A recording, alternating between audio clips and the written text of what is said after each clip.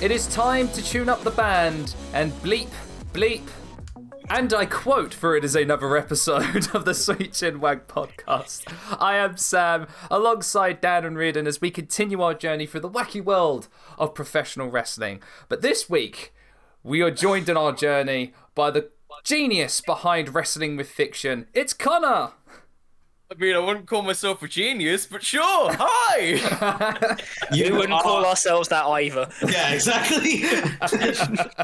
I just think I'm stupid enough to try. That Again, is... accurate for us. Hello there, chaps. How are we all doing today? It's been an absolutely weird-ass week in my corner of the world where I have done my work, looked at my schedule, and was like, oh, I don't have work for 2 weeks. Oh, wow. I got nothing. But it's good because, very soon it's going to be my birthday time, so we got that going on. Wait, when is your birthday? I cannot tell you that information on the internet, but, but it is soon. It is soon. And I am looking forward to it. I'm looking forward to the break. But otherwise, no, I am all good. So basically, Connor, Riordan's just told you that if I tell you, I'll have to kill you. That's fair. Absolutely. It stays off the record. I'm just going to say my birthday's next month, and I'm looking forward to it. So nice. Yes. So how are you, Connor? How are you doing? I am excited. I'm nervous. I'm excited and nervous. It's a wild time for me in my life. No, it's... I'm sure... Oh, sorry, Connor. Oh, no, I was about to say I'm sure we'll get into it, but... The nervousness? Yes, I think we're all feeling nervous. Yes. But no, it's been a wild week as well, just in general for me, because now I've got some interesting things coming up. There is the potential of me working once more with our dear friend Joseph, so keep an eye out for that.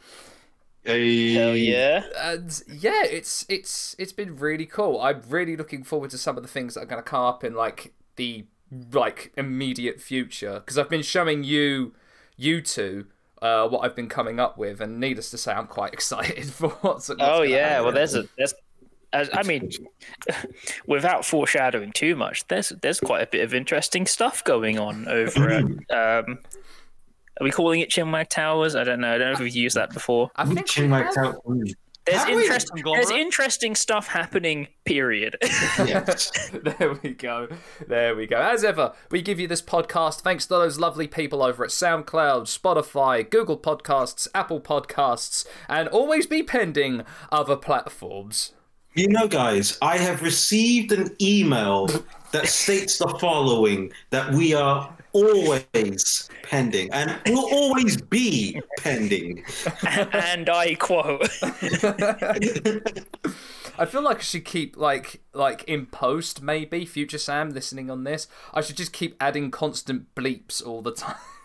If you want to remind people about how that sound was and how it was the bane of people's existence watching the show at the time. Fair enough. That will probably end up being the most unpopular episode that we've ever made. So, before we get on with our episode all about the anonymous Raw General Manager, it is time to visit Dan for this week's wrestling news.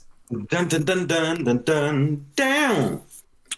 Boom. Oh no. And I quote, wrestling news. Oh god damn it. Oh. We're committed to the gimmick today. I never quite deleted that email. Michael Colden. Oh, God.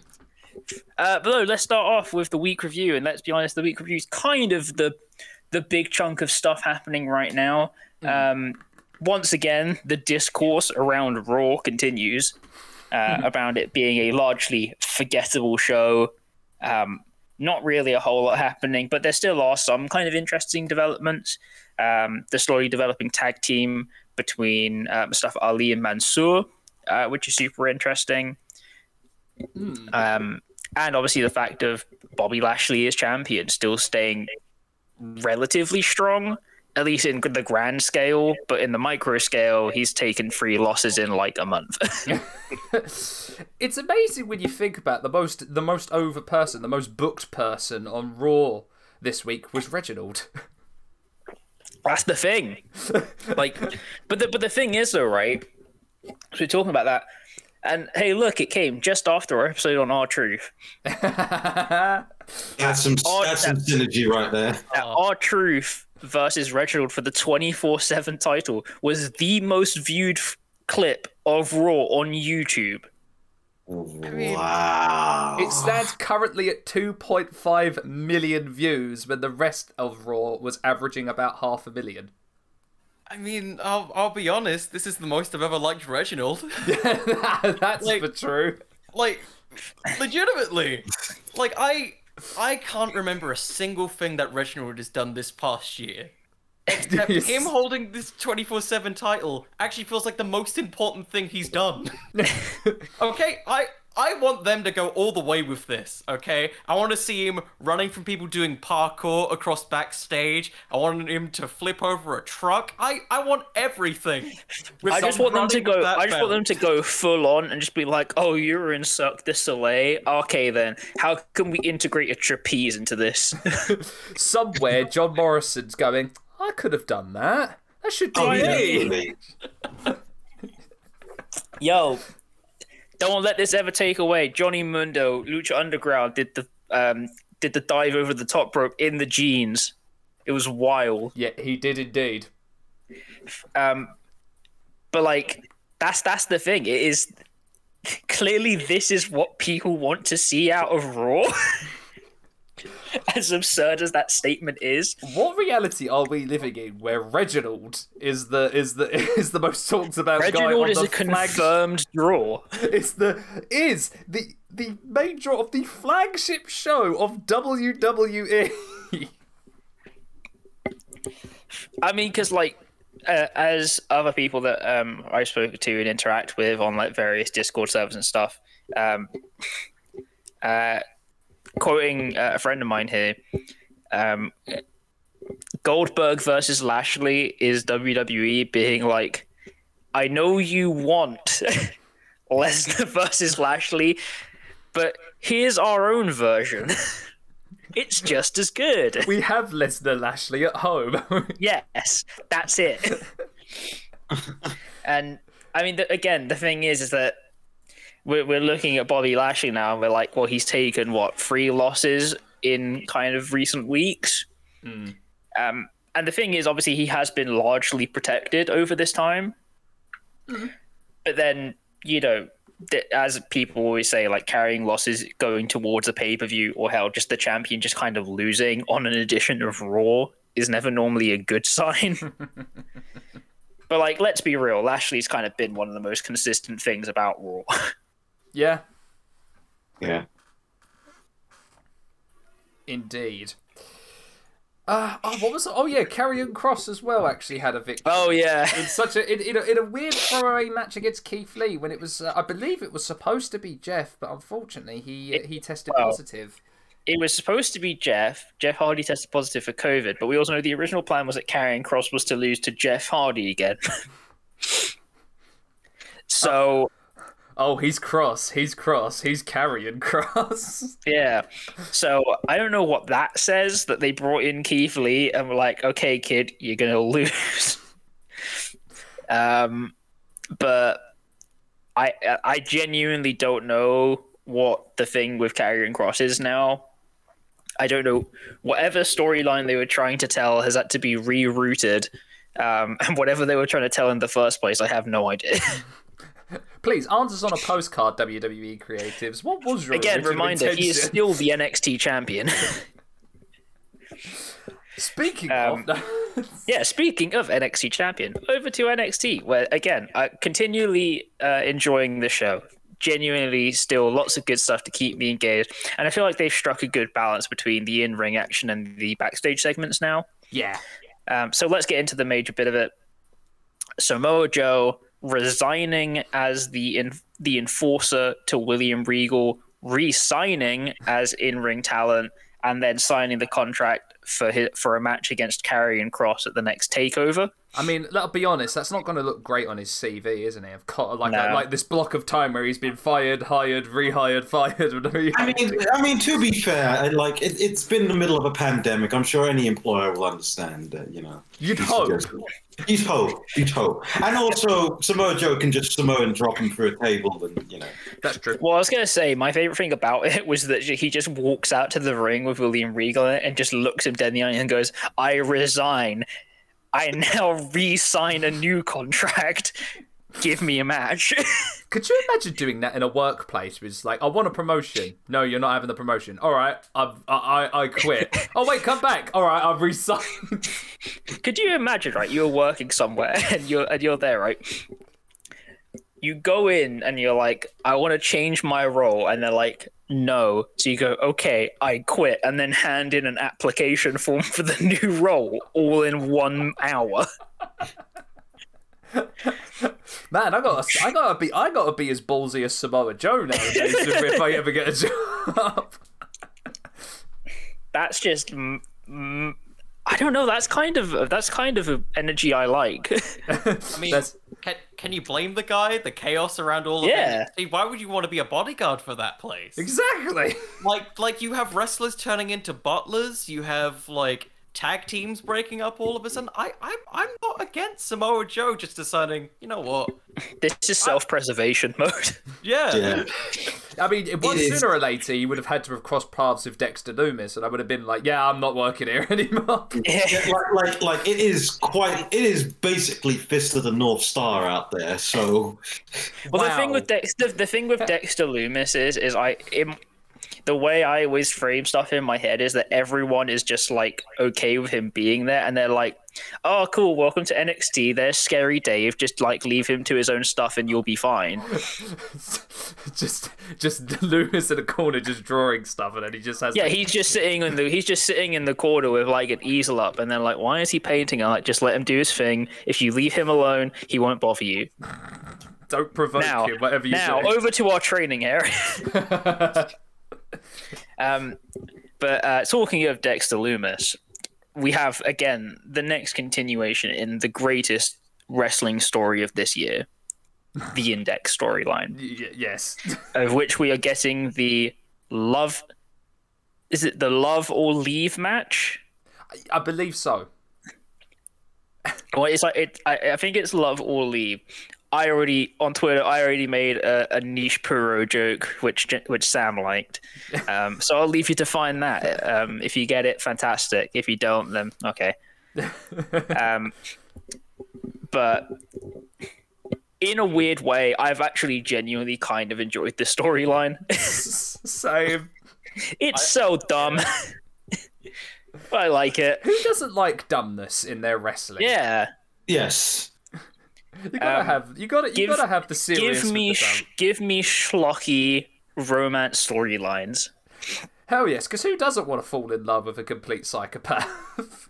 You know what? Real quick, I've just remembered how the last time we saw I said good. The last time we saw a wedding storyline in wrestling was Lana. That's weird. That's weird. Yeah, that is true. I mean, the last romance storyline we had was Otis and Mandy Rose, which wasn't bad. It was actually a pretty good storyline. Pretty good, solid. But no, I like this, and now we're having Dexter Lumis versus Johnny Gargano over whether or not Dexter Lumis can date Indy Hartwell. There have been weird stipulations. That's what the match is about. There have been weird. If Dexter wins, then him and Indy can date. Oh man, if only all romantic interests ended with a wrestling match, eh? Wrestling. My real question is that if Dexter Lumis wins, are we gonna get like a Romeo Juliet type of storyline where Indy meets 100% family? Are we gonna get it? Johnny Gargano is gonna try and destroy the relationship and end up destroying his own family. A plague for both your houses.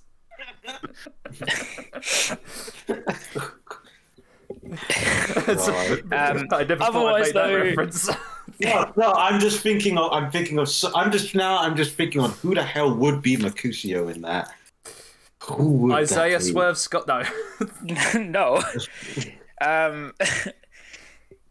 All right, now this is a niche in the market. Anyone that's listening to this that wants to take up this idea, Shakespeare, but through wrestling. Real talk, I imagine, like, if they'd done it, I imagine, like, Johnny Gargano would do a fucking killer wrestling Macbeth. Wrestling theater, right? Anyone that's listening to you can take this idea as long as you give us royalties. Yes, absolutely. I would watch the shit. This is a free idea for anyone out there. Any independent companies do wrestling theater. I would watch the shit. And you'll have at least 3 people that want to watch it. I will, like, someone make wrestling Sweeney Todd. I will be there day one. I'd definitely watch that. No, continuing with NXT, we had the continuation of Hit Row, just being really fucking cool. Goddamn, they really fucking are. They really are. I mean, I just think when you can't have one cool thing, you have 2 cool things. Malcolm freaking Bivens being Malcolm freaking Bivens. Dude, Malcolm Bivens is money. It's like I think it was the tweet that Sean Ross Sapp did where he's like, "Oh wow, what a surprise! Malcolm Bivens is great in interviews." Like, yes, he is. I don't know who needed to know this fact. I feel like, I don't know if it was just me with that though. I feel maybe it's because Roddy has been gone a while, and he's just had a time to recoup and then have the whole Diamond Mine thing. I felt like he's slightly regressed in his promos slightly. That's not only slightly though, because Roddy was, a lot of people's complaints about Roddy is that he's a good wrestler but he can't talk. But I'd say to anyone who says that, go watch his stuff in PWG. But Roddy here is a good talker, but I just felt, I don't know, he seemed a bit stilted. I think the thing is that in his time in NXT, he hasn't really had many opportunities to. Because it was basically when he was in UE, it was basically always Adam Cole talking for the group. True. So I wouldn't be surprised if he's had a bunch of time where he hasn't really had the opportunity to actually do promos. Which is probably why it's a good idea to pair up with Bivens, actually. Yeah. But again, continuation of that Hit Row Legado del Fantasma storyline. It's all looking pretty damn great. And we had the return of Ridge Holland, the Yorkshire Lesnar. I'm glad he managed to come back after such a horrific injury. So happy he's able to come back now.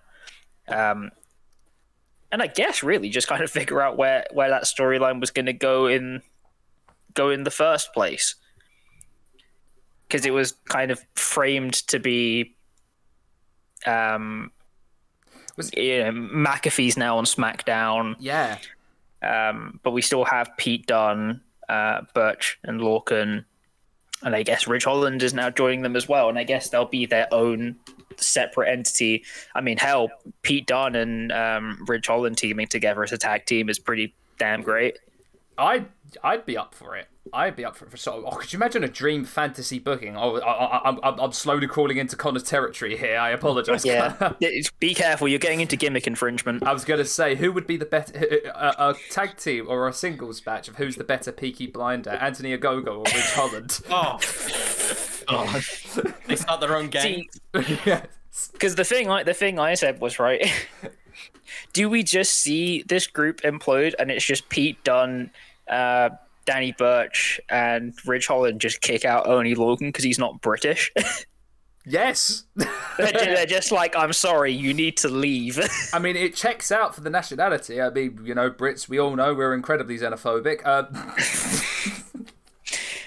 didn't come to be attacked like this. They're just like, get him, he's not British. But no, like I said, NXT's going strike for strike. We'll get into SmackDown. A bit of a confusing ending segment where so we were due to have Finn Balor versus Roman Reigns at SummerSlam. But then John Cena came out and signed the contract, and now it's Cena versus Reigns at SummerSlam. I swear to God, it's that same setup for WrestleMania 20 when HBK superkicked Steven Richards, and then he signed the contract. Yeah.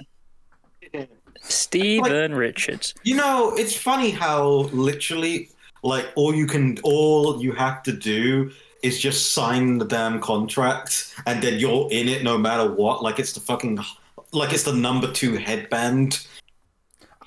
It's just like the company are just like, he signed it. There's literally nothing we can do right now.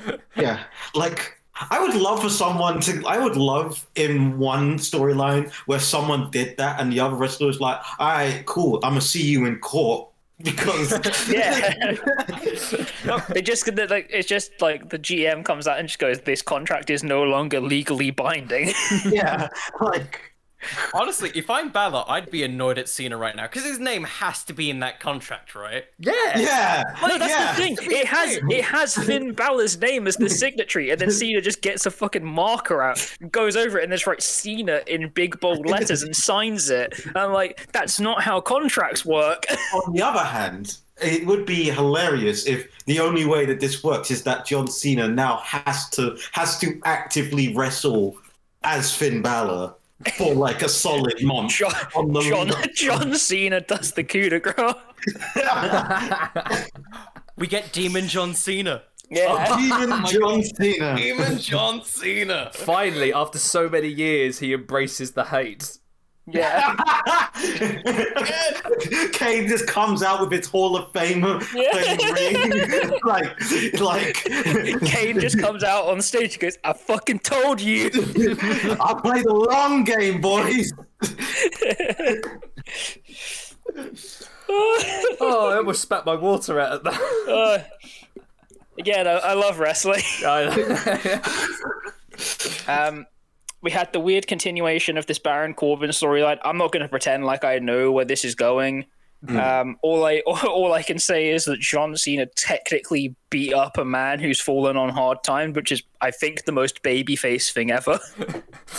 Really does sum up John Cena as John Cena, babyface, beats up man who's going through trouble in his life.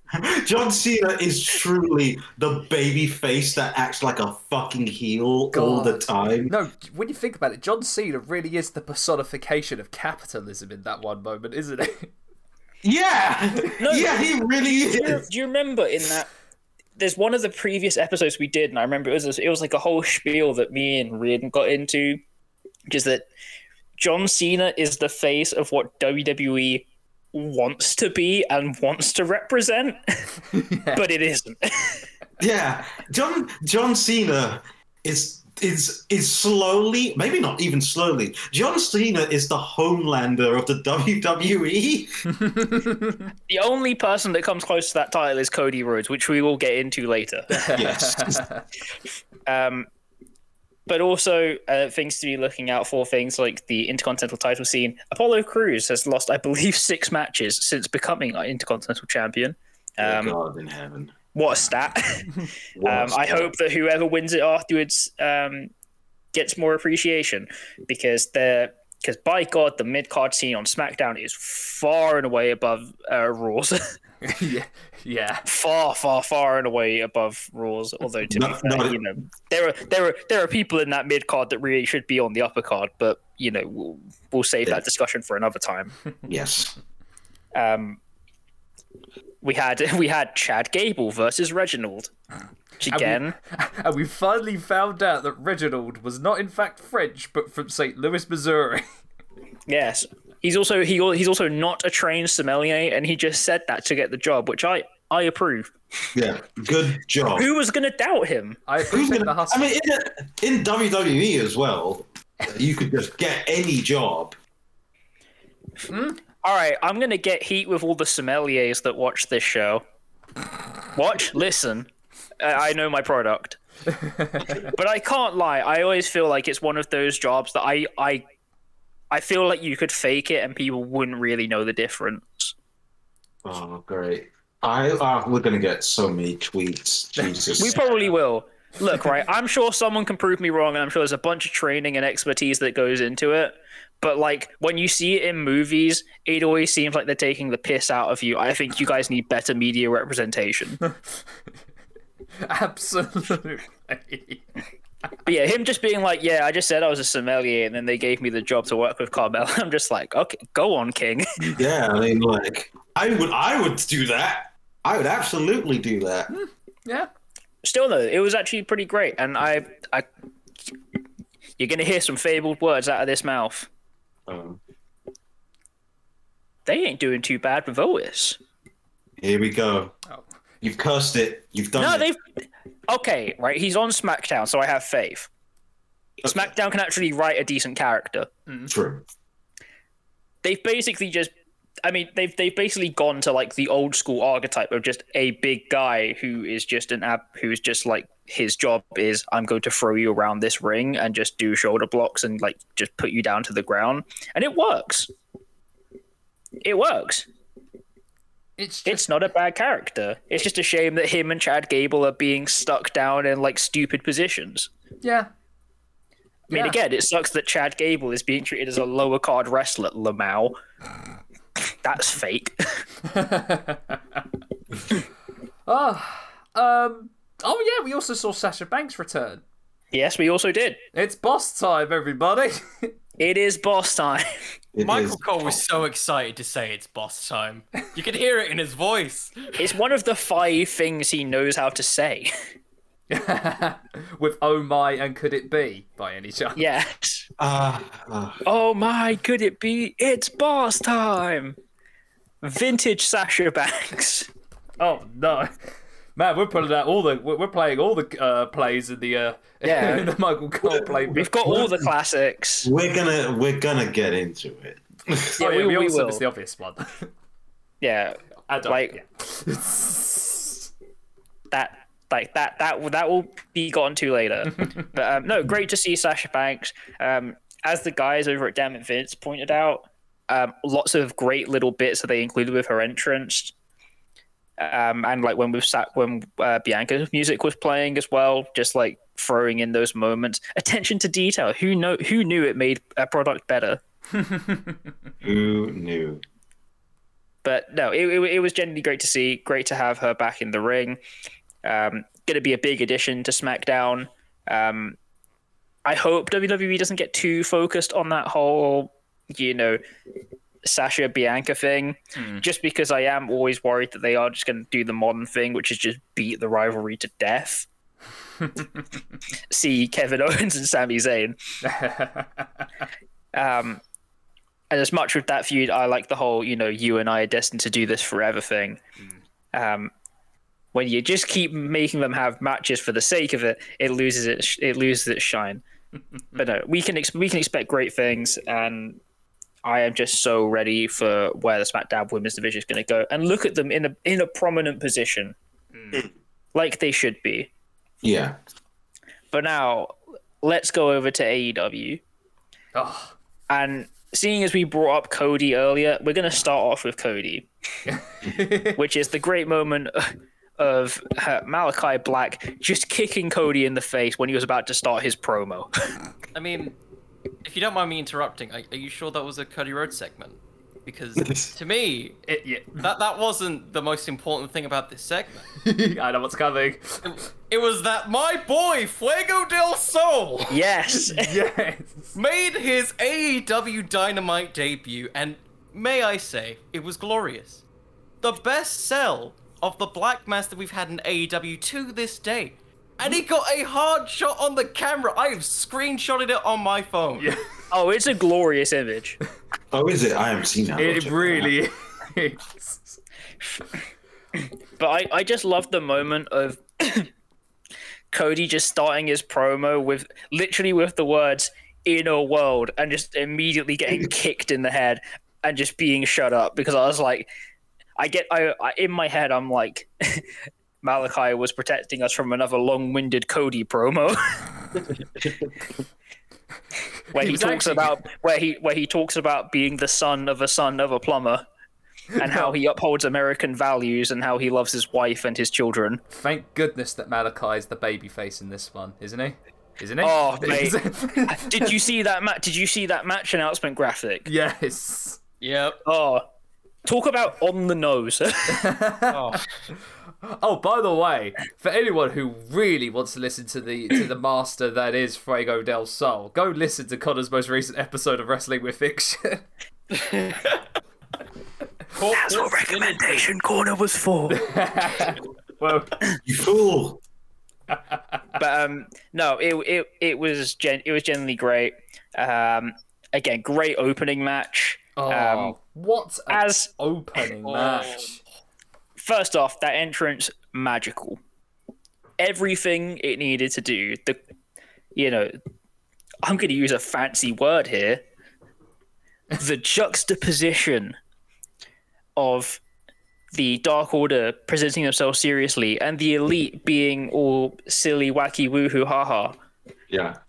To, It's just so... of course, the moment of the extra spotlight for Mr. Brody Lee Yeah. killed me. Yeah. And them coming to the ring and that moment of like waiting to see if Hangman was going to do the Dark Order sign, them coming to the ring, Hangman being like, no, I want to be the first one in the ring to go.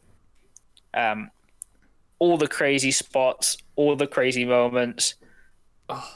In a match that was supposed to set up, of course, the continuing storyline of Omega and Page, boy, did Stu Grayson steal the show. Oh, yeah. Oh, 100%. Like, Dude, Stu Grayson and John Silver absolutely bossed that match. Shout out to Evil Uno as well, because he did some good work in that match. I am so looking forward to the redemption story of Evil Uno when he eventually wins the tag championships with Stu Grayson. It's going to be so good. But, fantastic match. Just fantastic match. Fantastic match. I still reserve some of my thoughts around the Young Bucks and some of the booking towards the latter end. Correct. I agree. I feel like that's more of a general thing around AEW and the Bucks' time in AEW. Agreed. It's amazing, isn't it? As I know a lot of people will probably have a go at me because I named them the tag team of the year last year, but I can change opinion. A lot can happen in 6-7 months. Trust me, a lot has happened. It's not a problem of the match. It's a symptom of a larger thing. Indeed. That's the way that I would put it. Still a little bit disappointed about the kind of limit on the women's exposure on Dynamite. Yeah. Kind of being kept to that one match, Thunder Rosa and Julia Hart. Again, not a bad match. Thunder Rosa's amazing. We already know that. We already know Thunder Rosa is amazing because her name is Thunder Rosa. Again, like we're talking about how she should genuinely be. Well, I think she's realistically in contention for that AEW Women's title very soon. Yeah. There's also a lot of other great women's talent as well that are coming through. Potentially, while she's on excursion, we could see Yuka Sakazaki pick it up. She's on excursion for a year. She might be returning for next year as well. Wrestling Freddie Mercury. You just love it. As well as now, Emi Sakura has gone over to AEW for a year. Nice. So super interested to see how that's going to work out. Another great veteran addition for their women's division. I believe Camille from NWA is supposed to make an appearance, but she hasn't done anything contractually. It'll be interesting to see. But it'll be interesting to see how she meshes with it. And of course, don't forget all the other great women's talent. Nyla Rose slowly coming back into the title fold as well. But I hope that there's more exposure, and I don't really like as much this idea about how like they're saying like, oh, Rampage is going to be it's going to have more women's matches on it when they're kind of selling it as a B show, not a companion show. Yeah. Again, it's a symptom of a much larger problem. Indeed. Oh, can we talk about someone making an appearance? An unexpected and very surprise appearance from the Ace. From the Ace himself. Yeah. Dude, I was about to get into that. Hiroshi Tanahashi staking his claim for the IWGP US title, one of the titles he hasn't held in New Japan. due to face Lance Archer for it at, I believe, the next AEW pay-per-view. I love the swagger of Tanahashi going, oh yeah, I'm the ace of New Japan. I saved them from the dark times, which means I can go for any title I pretty much want, and I like the one you're carrying, Lance Archer. Yeah, pretty much. I mean, to be fair, I feel like if you're Tanahashi, you can basically just go to New Japan management and be like, give me this, and then like, I think we kind of have to. I mean, with Tanahashi's hair, will you say no to that? See, that's also the point. And that's why... He does have about 12 abs. And he's also in his 40s. Is this the reason why people love Tanahashi more than Cena? Possibly? Excuse me, Cena does not exude himbo energy.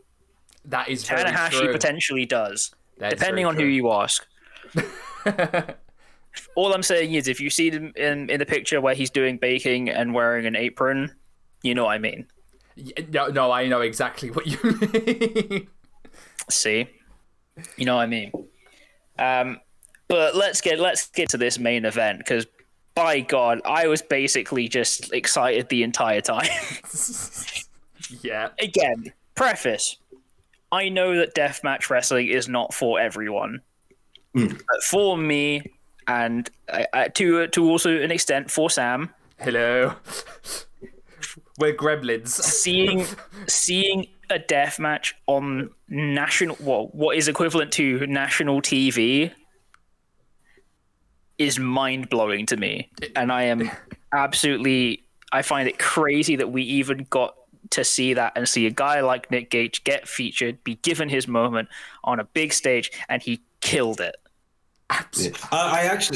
It's on the list of things to do, but from what I heard through the grapevine, he started off a little bit nervy and then just remembered that he was Nick Gage. Yeah.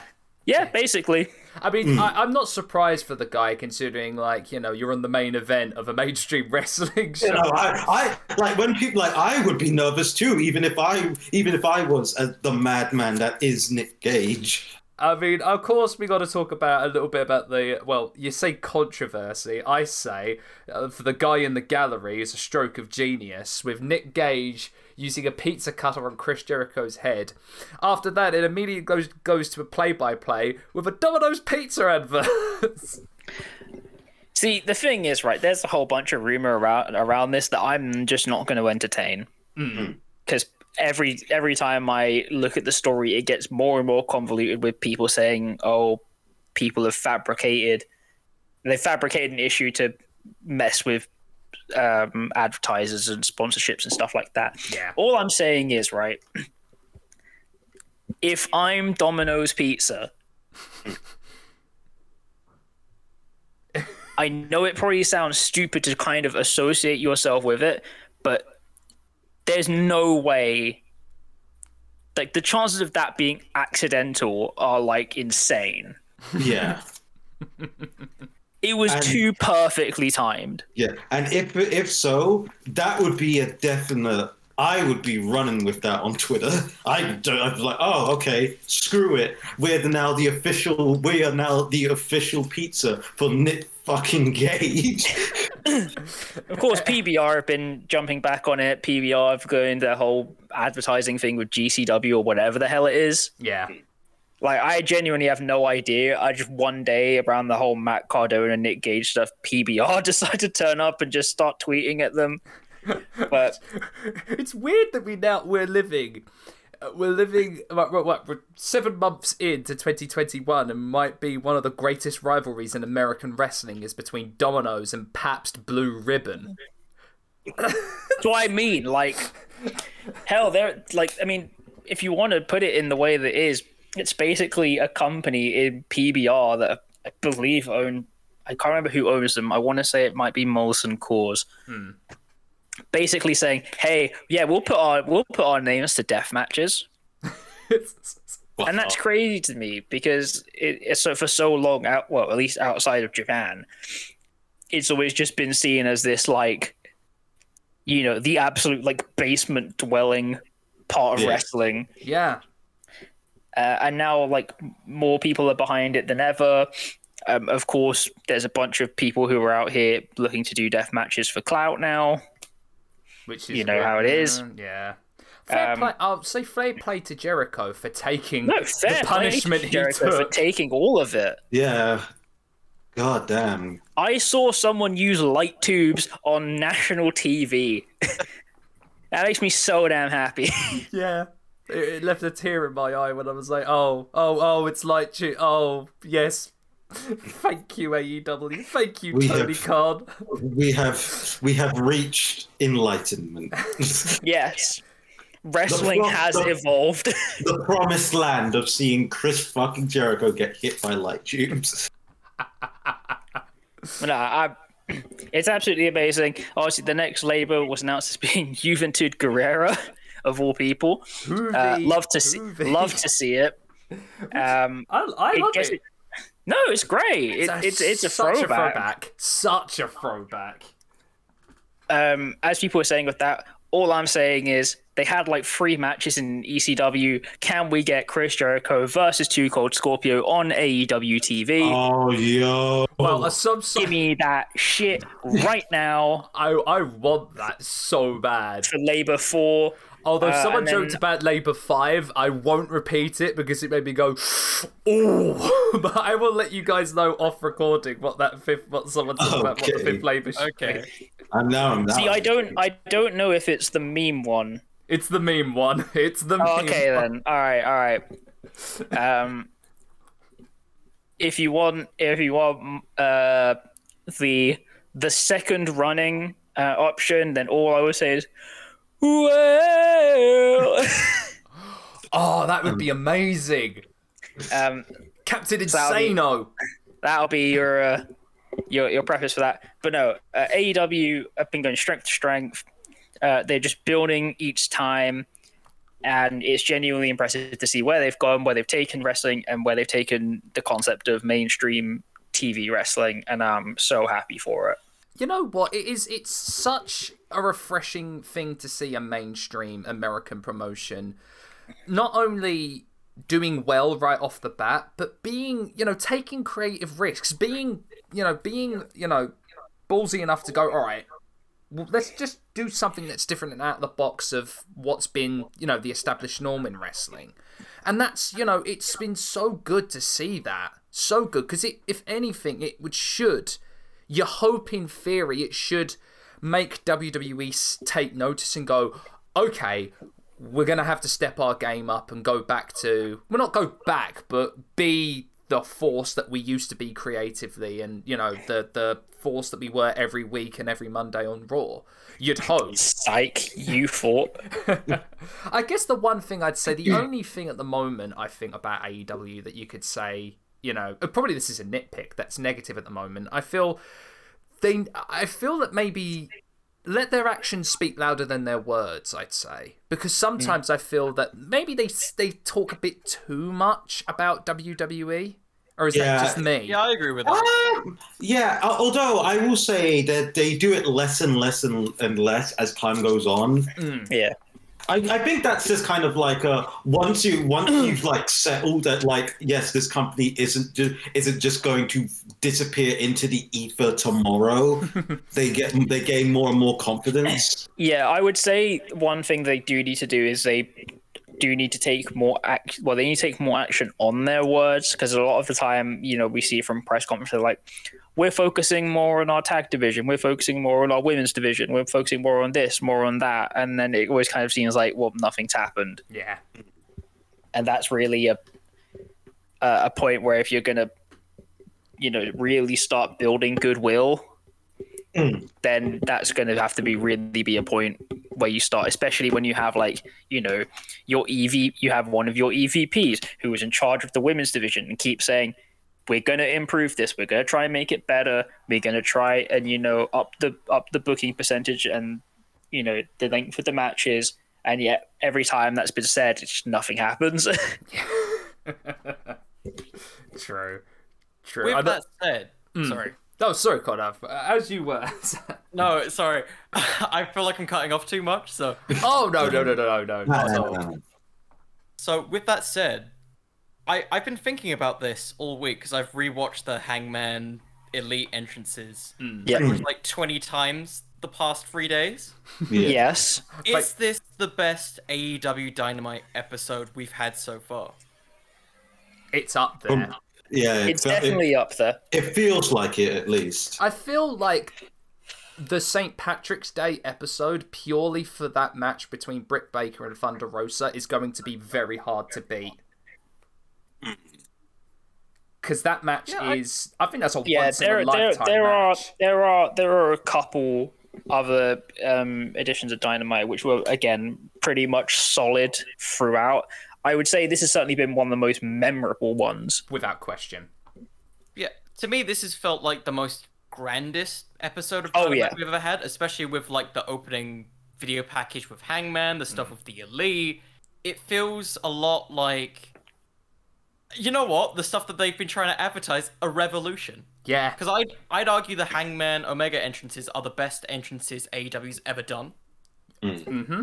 Again, almost definitely up there. Like I said, they've kind of created this thing of making editions of Dynamite almost feel like miniature pay-per-views. Yeah. Yeah. It's a pay-per-view feel on a free TV show, if you have cable. Makes you wonder why WWE have never really gone to that idea, because it's monthly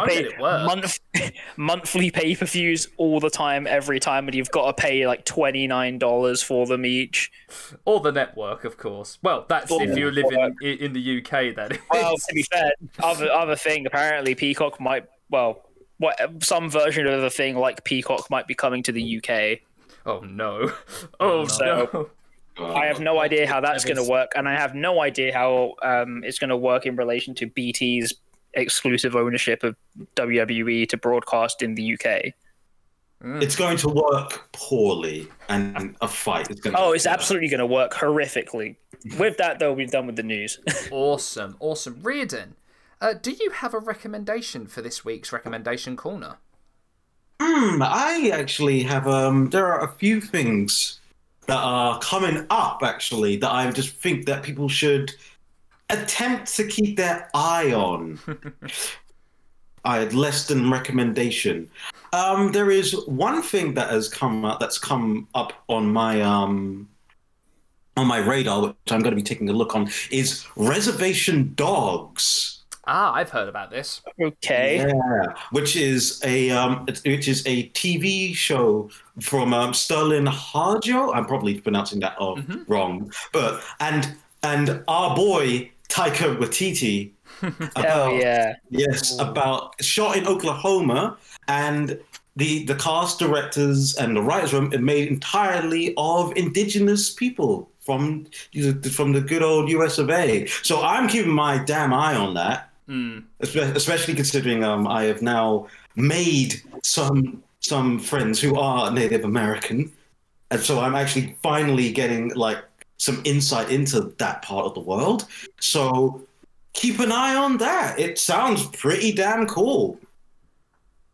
Nice. Very nice. Yeah. Oh, and one thing that was brought to my attention not a couple of hours ago, Henry Cavill has been, it's announced that he's going to be starring in the Highlander reboot, apparently. Ooh. So apparently he realized he's realized that if I just hold a sword, everything will be fine. He proved it with Geralt, let's be honest. Yeah. I mean, the dude, from interviews, the dude seems absolutely happy to be doing this kind of work for the rest of his career. It's keep an eye on that. It's great to see a nerd in the mainstream, isn't it? There's a nerd that built Jesus. Yes, as well.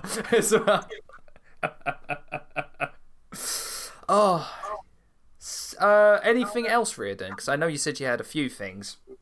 I say a few. It's a couple. I cannot speak. You lied to me. No, I have a recommendation. Wrestling with Fiction, Connor. So that's our listeners who are unfamiliar with you or your podcast. Could you give us like the pitch that you would give to people who are unfamiliar with Wrestling with Fiction? Oh no, I'm not prepared for pitching. We're gonna see how this goes. So, hi there. My name is Connor. In case you don't know my name at this point. I run a podcast called Wrestling with Fiction, which is basically a fantasy booking podcast that kind of covers everything in wrestling. I do a little bit of rebooking, like the Brian Kendrick, did stuff with Buddy Murphy. I also do some booking for the future, like Samoa Joe. And then the thing that's probably got me most over, booking if such and such can work in the wrestling business. I've done, could the Pokemon trainer work in the wrestling business? Could Link work in the wrestling business? And the one that I'm still shocked got retweeted, could Sullivan Bo Brown work in the wrestling business? Hell yeah! Oh god. Which he actually retweeted. Sully Mania, baby! You gotta love it. Gotta love a bit of Quizzlemania. Oh man. So no, where can people find you? Is it on most of the podcasting platforms, I'd imagine? Pretty much. You can find me on all your favorite podcasting platforms. And if you feel so inclined, leave a review. It helps out a bunch. There we go. There you go. You got the self-promotion bit out of the way there, Connor. Hey, I did it. So with all of that, it's time to go on with this week's main bulk of the episode, the Anonymous Raw General Manager. Oh, boy. This is going to be quite the retrospective. So rather than I usually do the opening gambit of asking a question, I'm going to get straight into it. I'm going to go down the timeline and I will pepper questions here, there and everywhere for you lot to ponder. Sound good? Sounds good to me. Sounds good to me. Awesome. So let us cast our minds back to the year 2010, 10 years ago. Oh god, I'm old. I was going to say, terrifying. Terrifying that this was 10 years ago. So, a year when no one was really watching WWE. Now, I wrote this as a joke in my notes, but I didn't actually realise that all of us weren't really watching WWE. It was me. That was it. Just incredible. I was doing it as a joke for myself. I thought I'd be mocked for it. Turns out, no, pretty much everyone wasn't watching. Basically, just me. Literally, it was Dan was the lone fan watching it. The Lone Ranger. So, from my recollection of going back to this, I would say my interest was fleeting at this time, so I was watching every so often. But from what I gather, Vince McMahon fires Bret Hart as general manager on a June episode of Raw, following the fallout of the Nexus invading the show. Hey, remember that? I genuinely couldn't remember Bret Hart as GM, Dan. I can't remember that song. I weirdly remember it very, intricately, along with the fact that he won the US title. I remember yes, that is also true. He did. He did win the US title. Wow, okay. So the next week, Vince announces a new general manager that wishes to remain anonymous, with a laptop set up at the commentary desk. Now, the anonymous general manager would email his decisions and booking to that laptop for Michael Cole to read out. Now, it was just an Apple, like a MacBook, odd set upon the table. But, first things first, right? Vince McMahon has come down the ramp and said there is a new general manager and they do not want to reveal who they are. Surely, whoever you are, you see that and go, that sounds suspicious as hell. Yes. My sus meter is running right on the Surely you hear that and you just go, all right, so something's not right. Yeah. Actually, real quick.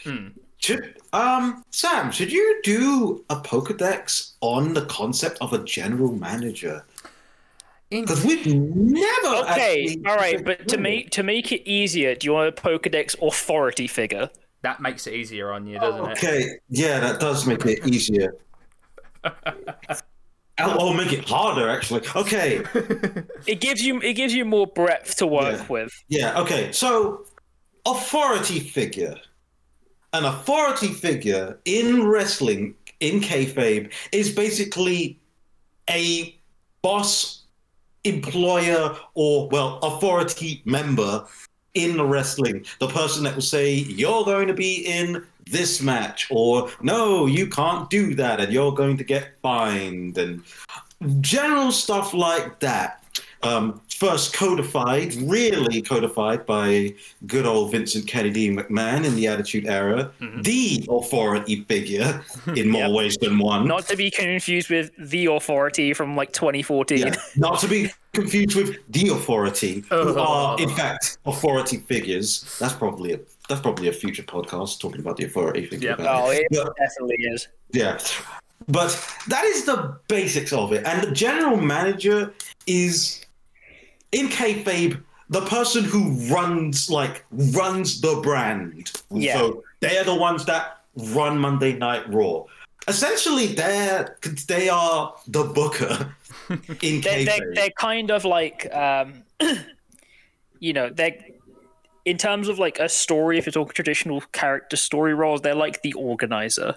Yes. They're the person who kind of keeps everything in motion. Yes. And as everyone knows, the greatest one of all of them was Teddy Long. The Undertaker! Yes. Absolutely. In WWE, correct. In WWE, the greatest one. If you want to see arguably the best use of an authority figure, I would say Dario Cueto and Lucha Underground. Oh, absolutely. Question. Probably the best representation of one, but Lucha Underground has a lot more license to do a lot more weird shit. Exactly. Yeah, Teddy Long's probably the best. You also have Commissioner Foley, who's a lot of fun. Commissioner Regal, which again was a lot of fun. Commissioner Regal's great. I think General Manager William Regal on NXT is good. Yes. Fantastic shout. Fantastic shout. He's great, but he really isn't an authority figure in the way. No, but we're talking like the weird fine line to WWE in like 2021 now. Yeah, where they're true. Like, there are no authority figures except those two people over there who are not wrestlers but make decisions on behalf of the company, but they're not authority figures. Don't get it twisted. Yeah, I'm looking at you, Adam Pearce and Sonya Deville. Yeah. Also, I will also give my props to Raw's general manager Eric Bischoff. Yes, I loved Eric Bischoff. Yeah. So, with all that being said, again, one of our many famous tangents that we love to go off on. Oh yeah. To be honest, this had to be explained, of so course, you actually get explaining anything in wrestling is convoluted and requires sidebars to get into. Yes. Yep. So the other elements of the character of I guess you could say the character of the anonymous Raw general manager. The character of the laptop itself. Yes. Such as an oversized stand with the anonymous Raw GM emblazoned on it, the infamous Apple notification bleeping and somehow messing with the arena lights, and Michael Cole starting every single freaking email with, "Ladies and gentlemen, I have just received an email from the anonymous Raw general manager." No and shit, I never would have known. Oh, goodness. Now, I want to know, what kind of powerful MacBook do you have that can actually interfere with electricity like that? Let me tell you something. I have used a MacBook for years now. Every single one of them has died in 3 years.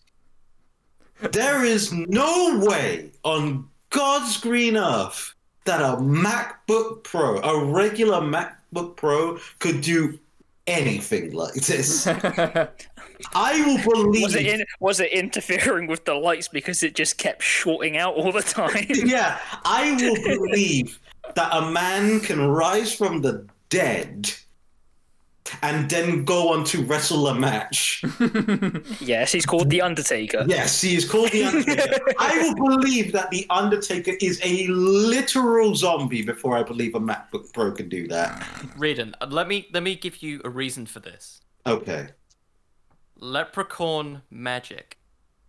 Fuck you. We've jumped too far in the timeline. We'll get to it. Oh, we will get to it. So, my first and opening question for this then is, what were your earliest thoughts or memories of the anonymous Raw general manager? And we'll start with our guest, Connor. Honestly, I remembered it, but I also kind of didn't remember it. That isn't really a great answer. But I think it's mostly It isn't a great answer, but I know what you mean. Like, you remember the presence of the anonymous Raw General Manager, but you Yes. don't remember the actions of it. Yeah. Like, we'll get into, like, the stuff that happens in it, which I actually think some of it's actually kind of underrated segments. Maybe because I've had to research it, but... like, there are segments in there that I think have really good elements, but they're not really fully expanded upon in the grand scheme of things. And part of it is just because it's overshadowed by the Nexus for the most part. Yeah. Mm. Yeah, no, most certainly. Riordan, what are some of your earliest thoughts or memories? I mean, it's funny because like when it popped up, I was like, "This is a weird idea," but it's no more weird than anything else Yeah. in wrestling. So Again, I understand what you mean with that. yeah, like it was kind of like this is an odd choice, but like whatever. I mean, we've had plenty of weird ass general managers. This is just one of them. And I, it's just a thing. I didn't think too much on it at the beginning. No, I can understand that for sure. Dan, I'm sounding like a villager from Minecraft all of a sudden. Dan. So my earliest memories of this were, again, because I'm contextually outing my age here, kind of coming back from being there, be like, yeah, I'm gonna watch Raw tonight, and then being like, okay, what is this laptop doing? What is going on? Okay, now Michael Cole's saying something. Man, I do not like this. And just, I mean, because part of it was obviously being there, and like Connor said, like you had the Nexus storyline going on. Yeah. Yeah. Which was like vastly more interesting than anything else. Yeah. But also, it was just kind of it was like the anonymous GM existed to just interrupt the flow of the show. Like, it just existed to just, like, slow the pace down when things were getting interesting. Yeah. And so, like, most of what I remember thinking about it when I was younger was just kind of like, oh, okay, here we go. What's gonna happen this time? Oh, there's that sound again for like the 9th time in this show in 1 hour. Oh, baby. That's actually something. Was it really that much? Oh, yeah, it was. Oh, God. Because don't forget, when they used to do promo segments, the anonymous GM would interrupt. Oh, geez. Because I can remember at least a few promo segments where it would be like, two wrestlers in the ring and they'd be just like, cutting promos on each other, and then the anonymous general manager would do the chime in and be like, oh, I wouldn't do that if I were you. You'll get suspended. And then the person just hits them anyway. And then, of course, the anonymous GM has to send the email and Michael Cole has to read out of the email where it's like, because of that, you're now booked for a match next week. And it will be this stipulation. And I'm like, you could have just had someone say it. It would have been a lot easier. You would have saved a lot of time. Yeah. Yeah. That's it, isn't it? It's just an extraordinarily terrifying pace killer. It really was. Because my earliest memories and thoughts were... I can remember the first one when I first saw it was, oh, well, at least we don't have the guest general managers anymore coming up and saying the Summerfest instead of saying SummerSlam. Again, like contextually, that was after this as well. But then the second one was, good God, is Michael Cole annoying? Oh, okay. All right. So I think we're going to finally talk about him, aren't we? It's that time. It's time. Yes. Oh my! The elephant in the room. Let us talk about Michael Cole's heel run in WWE at this time. Wow. It's just like, here's the thing, and I've always said this in several episodes previous in news segments. Michael Cole, when not constantly being pestered in his ear for to have directions from Vince, when he's given a chance to commentate and actually look at the action and do that, is not bad. You look at the very first United Kingdom tournament to see that he's not actually that bad a commentator. But dear Lord, when he's having to shield whatever Vince is telling him in his ear, he is he can be grating sometimes, and none more is that true than his heel run, especially when it came to him and The Miz. Yeah. Okay. So I'm gonna just quickly get my thoughts on with Michael Cole, because during this week where I've had like basically almost nothing to do, I've been re-watching some good old WrestleMania matches, as you do. I have come to the conclusion that Michael Cole is a good commentator. When he's on, he's on. However, he, unlike every other like commentator I can think of at the top of my head, when he is like unconvincing, he is the most unconvincing. Like no commentator bats a thousand. None. Even like when re-listening to, I heard a lot of big points where I think, oh, JR, you were a bit off there, but you're unconvincing there. No one bats 1,000. No one is great 100 times. The problem with Michael Cole is that his bad is on such a level that it's actively infuriating. Yeah. If he has a bad line, like, people can have bad lines and do it well, or at least do their best. When Michael Cole gets a bad line, it sounds ear-bleeding. Would you say it's rather impressive? Would you dare say it's vintage Michael Cole? Oh, yeah. And let me tell you something. If I could never hear "Could It Be, Oh My" ever again, I would be very, very happy. I'm done. I'm done hearing that. I'm done here. I don't think I can take it anymore. Fair enough. Connor, do you have thoughts on Michael Cole by any chance? I mean, my first question is, did he ever get any coal miner t-shirts? This is a shame. No. I don't think so.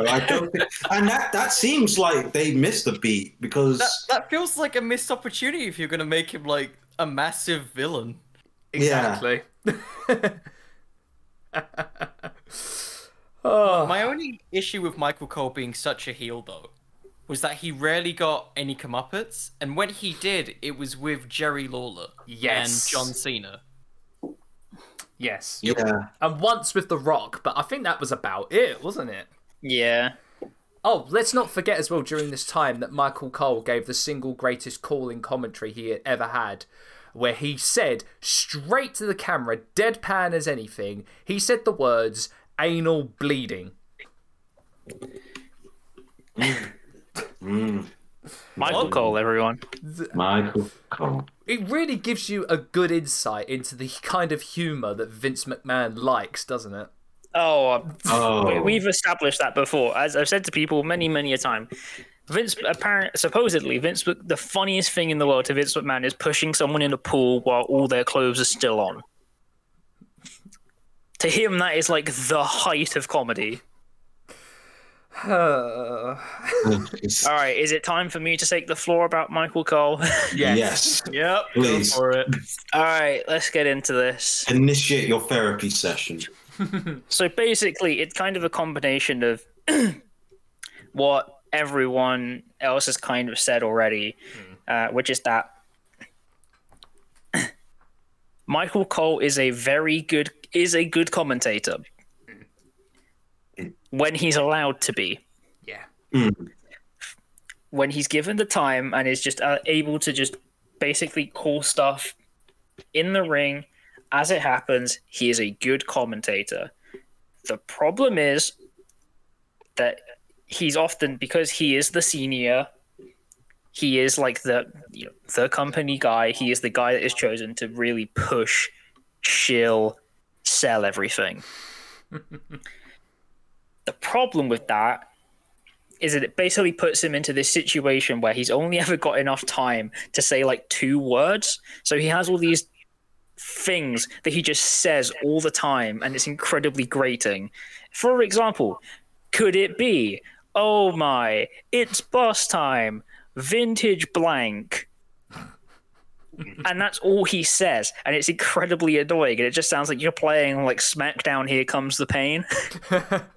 Or it could be Just Bring It, with how bad it could be sometimes. Yeah. And like I said, like with the UK title tournament, which was he was pretty damn good.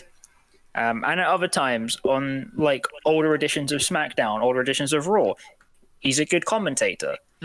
But because now he's basically evolved into just being a soundboard, that it just kills any emotion behind anything he says. And it genuinely just makes it draining. And then when we talk about Michael Cole as a heel commentator, like there's an art to being a heel commentator. It's not a position I envy for anyone. No, it's very difficult. Like there's so much you have to account for, both still calling the match and still keeping track of everything that's going on with that, and obviously everything that comes with trying to do the heel work as well. The problem with Michael Cole as a heel commentator is the way that they always put him is just, okay, there's a person in the ring, and I'm just going to bury the hell out of them for the duration of this match. Yeah. Anything that this person does will just get shot down immediately by him. It is literally just like, either it's one commentator supporting the babyface, one commentator supporting the heel. Yeah. That's it. And it basically makes it sound like, even though they'll never frame it this way in kayfabe, they just make it sound like he's just being paid by The Miz to be his commentator. Because like when they did the stuff where he was aligned with Miz, it was basically, if Miz was in a match, Michael Cole was only going to talk about The Miz and how great The Miz is and how everything that The Miz does is perfectly fine and there's no issue and that no one needs to care about anything. Problem is, that doesn't work. Yeah. And for a lot of people, it just feeds into that same thing of, it's that one sign I love to reference. Excuse me, sir. I feel compelled to tell you that we are booing you not because of your effective heel work, but because we simply do not like you as a character. It sums it up pretty nicely. Yeah. It really does.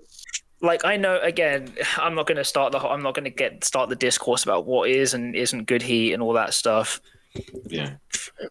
But it's just this thing of like, he exists in this one-dimensional character, and it's like, I am here to just, whatever the babyface does, just shit on it, just to bury and put it down as much as I can, regardless of what the other commentator says, what they're doing, what the storyline is.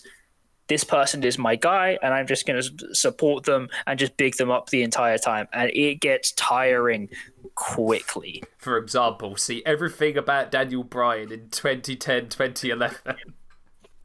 100%. Look at the time where they had Michael Cole and Jack Swagger. I tried to forget about that, Dan. It's just draining. Let us never forget that Michael Cole has a pinfall victory at a WrestleMania. Yeah. Again, that's a whole lot. Maybe one day we'll get to that. I don't know.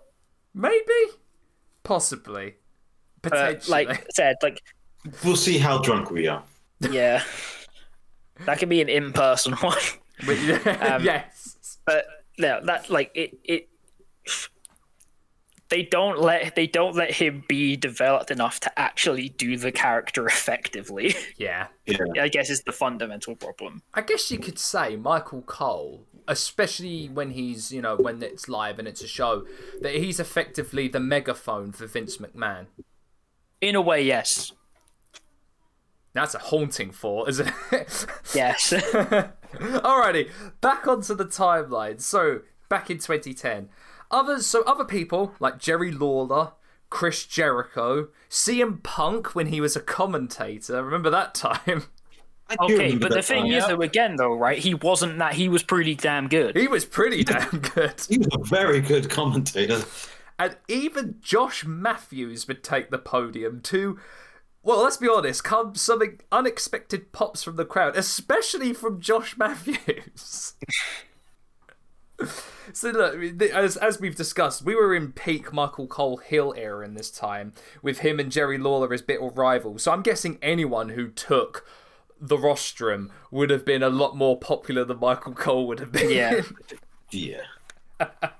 So one of the more famous moments around this time involving the anonymous Raw general manager happened when Chris Jericho took issue with, in his eyes, being cheated out of a world heavyweight title shot. If you remember, he staged a sit-down protest in the middle of the ring and wouldn't leave until he got his shot, and it was revealed who was behind the laptop. This was the Nick Bockwinkel, Anton Chigurh Chris Jericho. The psychotic, sadistic Chris Jericho. Quite honestly, I think the best version of Jericho, if you ask me. It's up there. Yeah. Definitely is up there. I mean, it's a lot better than the Painmaker, isn't it, Connor? Oh, so much better than the Painmaker. I made my piece about the Painmaker. Yes. Have you, Connor? Yes, he did. You can find that on his Twitter. So, the general manager would then say, and I quote, "You have no chance in hell in finding out who I am," heavily implying that it was Vince McMahon behind the laptop. But this wouldn't be the last time the general manager would recite famous quotes to throw off the scent of their identity. He would use, "and that's the bottom line." He would use "if you smell," which again, as you know, would be recited poorly by Michael Cole. I remember the time he did "that's the bottom line" to a massive pop, but then just audible confusion from Jerry Lawler. I was like, what? Is that the way you're going to say that right now? Oh, and if you're wondering, all three of you, Jericho would never find out who the general manager was, because it was on this very same episode he was punted in the head by Randy Orton and wouldn't be seen for 2 years. Oof. And he was never seen again. He went to tour with Fozzy, and how do I know this? Because I went to their live show in Margate. Yes, I went and saw a Fozzy Peak show. for you. God damn it. At least it wasn't in Sturgis last year. Anyway, the anonymous Raw general manager would stick around for most of 2011, still being annoying as all heck, until he was eventually replaced by good old people power himself, John Laurinaitis. John Laurinaitis. Mr. People Power. Anyway. People power. John Laurinaitis is such a bizarre figure in my wrestling life. Oh, yeah. He's the bizarre person, period. Oh, we will do an episode on old Johnny Ace. That's for damn sure. I'd actually be very fascinated on that. So unceremoniously, We'll just skip over John Laurinaitis' 2021. yes, please. Oh god. So yeah, unceremoniously ending the era of the anonymous Raw general manager. So, 2 questions I have for all of you. On a scale of 1 to 10, how annoyed did you get with the anonymous Raw general manager shtick when it ended? Starting with Connor, how annoyed were you? Ooh. I think, if I'm going by the fact that I was watching this weekly and I was thinking more about the Nexus, probably give it like a 6 or a 7. Like, it wasn't at the point, like, say, The Authority, for example, with, like, Stephanie McMahon. Yeah. Yeah. Oh, no. Oh, no, Yeah. no. Yeah. It could have been worse. Oh, welcome to the Queendom indeed, Riordan. It was just so weird, and especially at that time where I was barely watching wrestling. I was in my lull periods because I had other matters to deal with. Yeah. You had a life. I had a life. And my life wasn't seeing who was behind this fucking laptop. So yeah, it is probably like a 7. Just get this on with it. Yeah. I agree. Dan? So I was probably like like an 8. Yeah. maybe right. an 8, maybe an 8.5. I mean, I feel like most of it was largely dictated by the fact of when I was watching this, I was still relatively young. Yeah. So I was kind of just like, I want to watch wrestling. I don't want to listen to people read a laptop. But also just that feeling of just like really everything here could have just been streamlined and just done a whole lot easier. Yeah. Agreed. Like,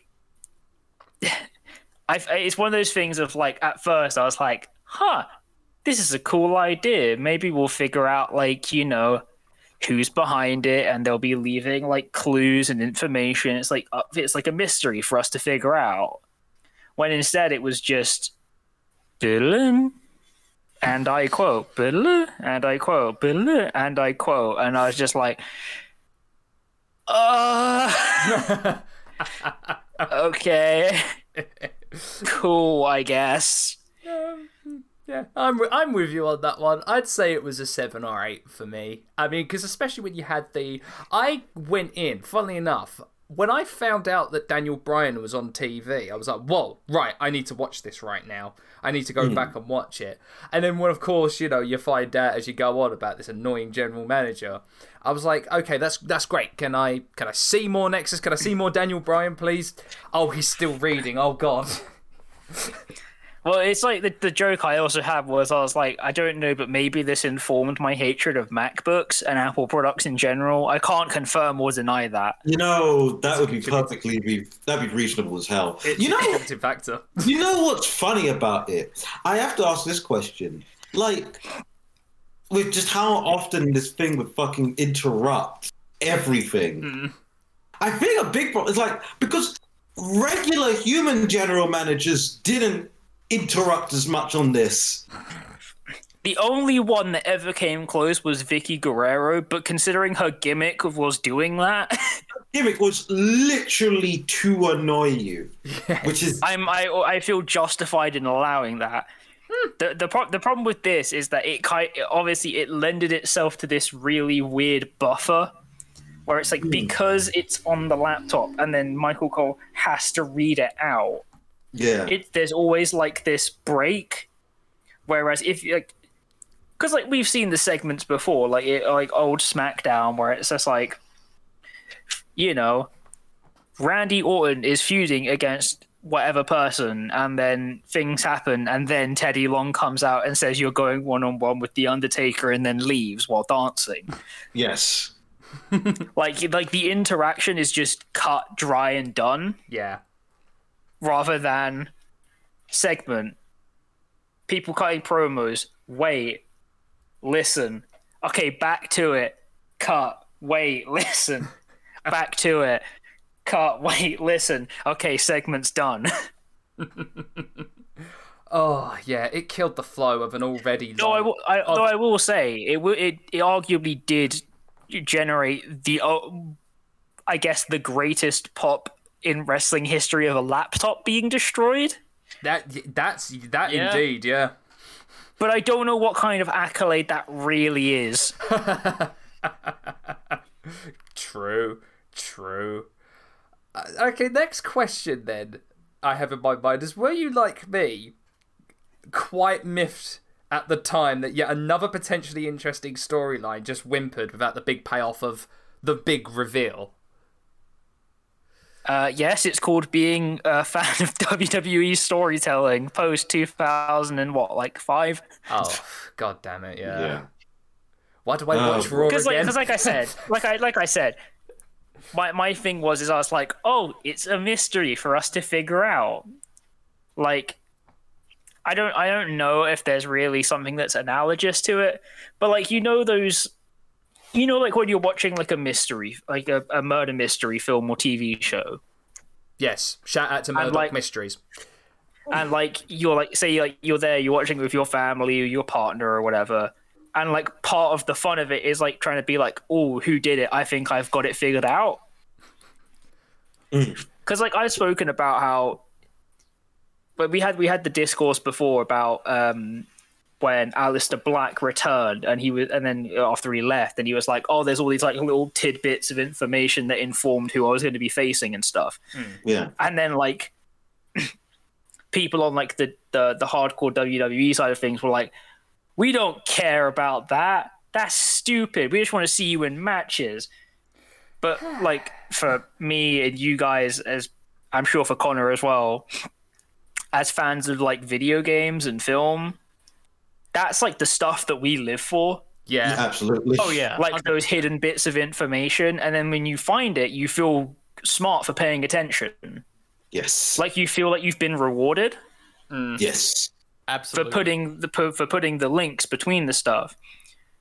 So yeah, I kind of treated it like, oh, okay, well they're anonymous, and we're gonna have to try. You know, the storyline is going to be figuring out who it is.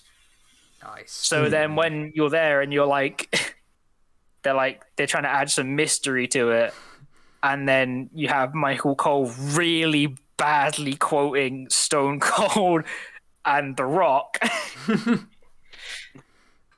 Then all of a sudden you're like, okay, well we don't know who it is, but like, you know, they're dropping popular WWE catchphrases. Okay. And then just to have it phased out and then have John Laurinaitis people power come in, I was just like, so we're not gonna, you know, this isn't gonna be solved, or We're just not talking about it. and then the SmackDown hacker came along and we repeated the process all over again. I mean, Because time is a flat fucking circle. it is. we still haven't figured out who threw the pie in Kevin Owens' face. We still didn't figure out who was behind GTV as well. So it's like, do you just I know. like? I mean, What- like with Kevin Owens, I'm like Sami Zayn and just move on. It took Mustafa Ali like 6 months after the fact in a random promo on Raw to reveal the answer to that question. Obviously, all of us were like, it's Mustafa Ali. Because, you know, oh, look, that symbol is a bit like the thing that he used to have on his gear before he joined Retribution. I think it might be him, and they just never told us. And then obviously he came through on that random promo, and it's like, I was the SmackDown hacker. I'm like, okay, cool, but we have no reason to care anymore because we're not on SmackDown. Man, I feel like I should never have asked this question because I feel more depressed. This is what you have to run into. You have to roll with the punches and deal with it. But That's you know, like I said, it's that whole thing of like, you could set up a smart storyline and be getting information, giving out clues, and then the people that figure it out feel rewarded. But that just doesn't happen, and it's weird to me that there's this weird objection to, you know, piecemeal information to figure out clues and put information together from wrestling fans. Like, my God, have you guys not watched an Agatha Christie adaptation in your lives? Come on.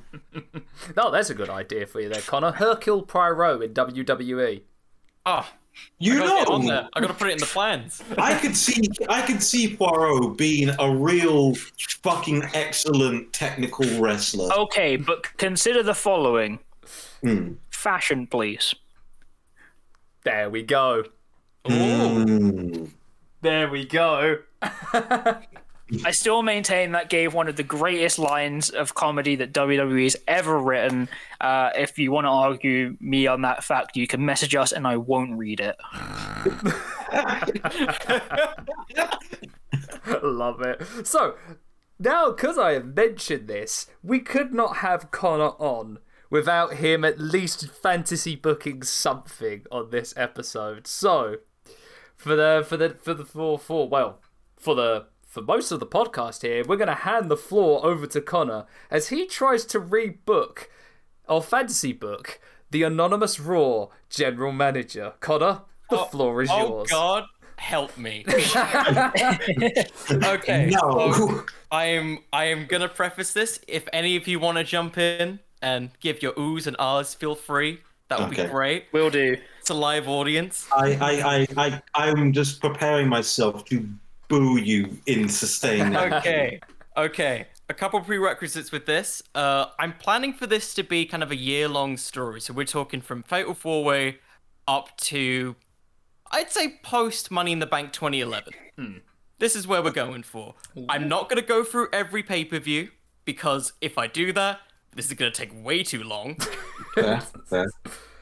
And also, the Anonymous Raw General Manager, spoilers, it's not Hornswoggle for this. So we're going to see how this goes. Oh, God. So, a couple things I need to also reference with the Anonymous Raw General Manager, as I'm kind of doing a bunch of changes here. The Anonymous Raw General Manager isn't just on that podium where you put him, because, for one, it's an email. Why don't all the wrestlers have phones where they can get emails about this stuff? It doesn't quite make any sense. Like, that feels like a whole plot hole. Why is it all sent to one laptop? You know, Is it just me? WWE discovers the reply all function. Exactly. Like, You you know- know, imagine. I can't believe I didn't think of this. It's been 10 years and I hadn't thought about that simple fact. So that is a big change to the Anonymous Raw General Manager that we are gonna be discussing with this.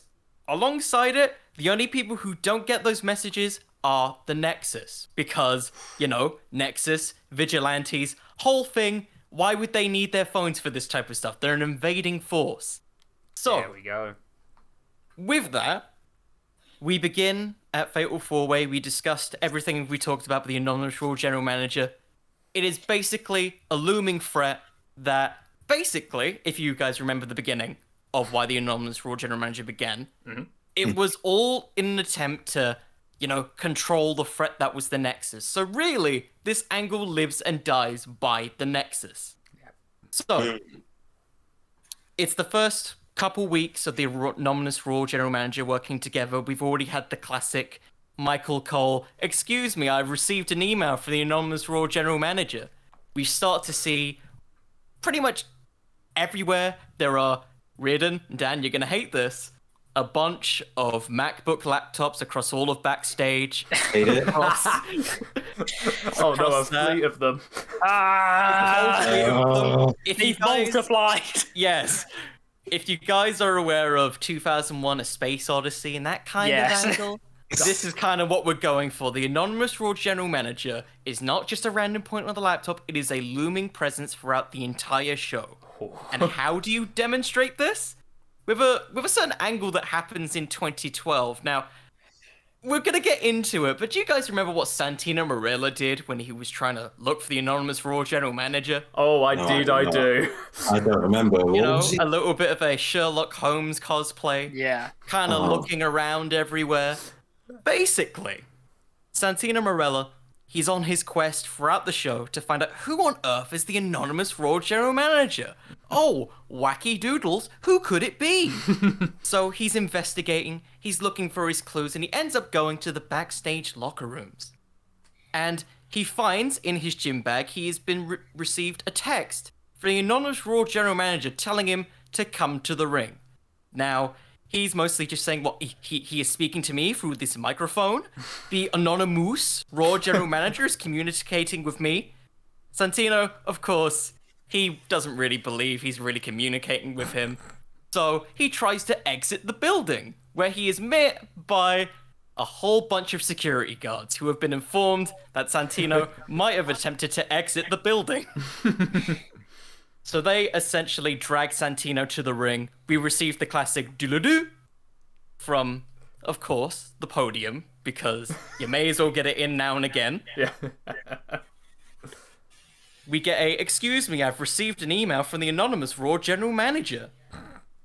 And it's basically revealed by Michael Cole that because of Santino's actions trying to figure out who he is, this is all being done to protect the WWE. You can't just have the Nexus come and attack the Anonymous Raw GM. So Santino Marella is being punished. he is being forced to have a match where he cannot leave in risk of being fired in a match against the WWE champion Sheamus at the time. Now, this match goes exactly how you'd expect it to be. Santino's a lower level guy. Sheamus is, you know, your big main event heel. Brogue kick, brogue kick, brogue kick. Oh, Santino's up again. Brogue kick. He's down. So basically, Sheamus is 99 overall in this match. Yes. Yes. He's got all the finishes on. He's ready. 1, 2, 3. Sheamus wins. But oh, wait, the lights are going out again. What is happening here? And so Michael Cole immediately says, "Excuse me, I've received another email from the anonymous Raw general manager." Where, well, he basically says that due to technical difficulties, he was unable to record the match results of this match. Therefore, the match shall be restarted. Evil. Because he is a fair man. However, if anyone turns up to aid Santino in his slanderous ways, they will be fired on the spot. He is not messing around here. The Nexus is a threat. You cannot just have these people walk in and out here and there. Why? Immediately, we're establishing the Raw General Manager as a massive threat here. Santino gets beat up. He's hospitalized. He's just had a really bad day. Yeah. So this keeps up, you know, the anonymous Raw General Manager, like in real life, does set some threats towards the Nexus after they attack Vince McMahon. Basically saying, yeah, you can no longer challenge for title matches, and now everyone can attack you. Cool. And just like in real life, we have the slanderous split between by like, are they really bad guys or are they just attacking John Cena? So how bad can they be if they're attacking John Cena? Exactly. How bad can they be? So, just like in real life, we build up to the big SummerSlam match, the 5-on-5 Survivor Series style match with a little bit of a twist. So, the Nexus, if they win, they get their title matches revoked, wrestlers cannot touch them, but if they lose, they are drafted to SmackDown, and they must be forced to immediately disband. Because they're a looming threat on Raw, they're trying to take over this whole thing. It's basically the goal of the anonymous Raw General Manager from the start. It makes sense. So, we have our match, and controversially, people are going to hate me for this, because I think people still despise it, the Nexus lose. Really? I honestly expected you to say that the Nexus actually win, because No, the Nexus lose here, and they are all immediately drafted to SmackDown. They are forced to disband. The Nexus is no more. And as punishment, as given by the anonymous Raw General Manager, he has forced Teddy Long to put them all in matches against each other so that they won't band together on the brand of SmackDown. Ooh. So what you're telling me is we're not getting the core. I mean, we could have a core of something in the future. You never know with SmackDown. Holla holla, tag team matches player. So with that, you know, they're all forced to kind of separate. They're interjecting with the SmackDown roster. You know, a lot of the well-established people, some of the former pros as well. So keep that in mind for the future. So at this time, the anonymous Raw General Manager is now, well, unopposed. He's completely eradicated the Nexus. His identity is completely safe. And throughout the weeks, we get opening segments of him praising his work as the anonymous Raw General Manager. He's new to this part, and he knows how to play the game. He knows how to play being the anonymous Raw General Manager. So much so that week after week, he begins to slanderize the Nexus as these young punks who dared to challenge the establishment that is WWE Raw, the flagship show. And because of this, like in real life, we start to get, you know, people really starting to question this authority here. We're looking at, like in real life, Chris Jericho not having his WWE title matches. We get the exact same segment that we've already referred to, where he's sitting, demanding his world title match against John Cena. And just like in real life, he gets punted in the head by Randy Orton. Because some things never change. Yes. Some things never change, except they say in storyline that he's been taken to a local rehabilitation center Okay. and has not been seen again. Now, after this, of course, we get Edge because, he was on the crusade of getting rid of all things stupid. Yes. So, a lot of this stuff pretty much goes unchanged with it. I like a lot of the segments with Edge and the Anonymous Raw General Manager. The whole, thing on the cutting edge where he, destroys the laptop. My one gripe would be, though, is that he should have laid hands on Michael Cole. That is the one big difference with this. Yes. When the Anonymous Raw General Manager does not give answers, he goes straight to Michael Cole and he starts beating him up, and he's punished for it. He is drafted to SmackDown because he is questioning his authority. Now, Edge, being, you can say a bit more of a conspiracy theorist through the coming weeks, he's trying to get as much information about why Chris Jericho has suddenly disappeared, why everybody is so mindlessly in tune to this machine that's across everywhere. Who is really listening to this? What powers does he have with Vince McMahon? And of course, well, just like in real life, he is forced to be drafted to SmackDown, where we get essentially a final celebration of Edge on Raw, which is basically him being forced into multiple matches again and again and again for most of the night. Even with people like Randy Orton attempting to punt kick him out of the building. Of course, Edge escapes, and we see for the first time, as he is swapped in real life, CM Punk. Ta-da! Ta-da! CM Punk is in here. What's he doing here? Because he's being drafted to Raw. And basically, he looks completely shocked, and Edge drags him into a room where no cameras are present. And we go off the air there. Edge has been drafted to SmackDown. I was going to have him do a lot more in this story, but he does retire literally later that year or next year, so it doesn't quite make sense. So from this point, Anonymous Raw General Manager stuff, getting a little bit more stuff, just saying that he was the hero who stopped the Nexus. We start to see more baby faces begin to sympathize with their cause. Like, hey, we're still in a position where all of these more well-established talents, your Chris Jerichos, your Edges, all consistently at the top. Guys like Daniel Bryan, R-Truth, people who are kind of against the Nexus start to think, maybe they were partially right about this. WWE's system is flawed. And of course, they're punished. At this time, CM Punk is still on commentary, kind of witnessing the whole thing. He's seeing the, "Can I have your attention, please? I've received an email from the Anonymous Raw General Manager." And, Punk starts to get a little bit more suspicious. So, what Punk basically does at this point is that he's on commentary for a lot of these weeks. So, you guys are aware of New Japan, right? How they have these intermissions? Yes. Oh, yeah. Yep. CM Punk, throughout multiple weeks throughout the show, in the lead up to WrestleMania, he is starting to have these intermissions during these weeks of the show, where he basically leaves the commentary desk and goes somewhere. We don't really know.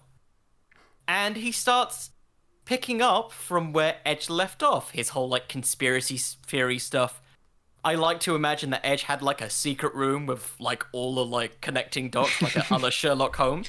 It's Pepe Sylvia. Yeah, Pepe Sylvia, where CM Punk is forced to take up the case of Edge. The amazing thing is that they brought, because they're touring the entire country, they've taken that room with them. Yeah, exactly. So he's basically entrusted it to CM Punk.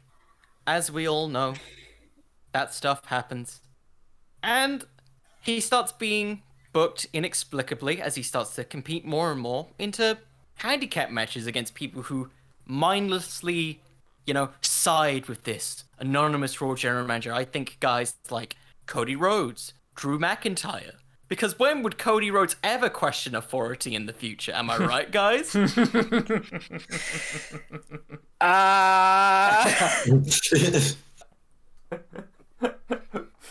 does that, but yet he still miraculously pulls up and out victories. It's great. And in the lead up to WrestleMania, guess what he might be getting? No. A WWE title match against The Miz. Dear God. But he has to win a number one contenders match between him, John Cena, and Randy Orton. There's more. No. Yeah. CM Punk looks like he's about to pick up the win on John Cena. You get the 1, 2, the lights go out, you hear the doo-doo-doo. Oh, no. And of course, the count isn't counted, is it? Oh, Because no. it's pitch black. Of course. The lights come back on. CM Punk gets hit by an RKO. Cena hits Randy Orton with an AA. He pins CM Punk 1, 2, 3. Cena's number one contender. We still get the Cena versus Edge main event. Not Cena versus Edge. No, Cena versus Miz. I'm in the conspiracy mind still. Edge, Miz, same person, Edge, really. Miz, they're the same. Really, yeah. I mean, like Adam Copeland was on the Real World, wasn't he not? I mean, Oh, maybe. he was also on Vikings, so I was going to know say, that. is I know that. Yes. Scandinavian real world, yeah. He was also on The Flash for a good hot second. So CM Punk, he sits cross-legged like we all know he's familiar to do, sitting in the center of the ring, saying, "This is ridiculous. I didn't believe it when Edge told me that this place was an insane asylum."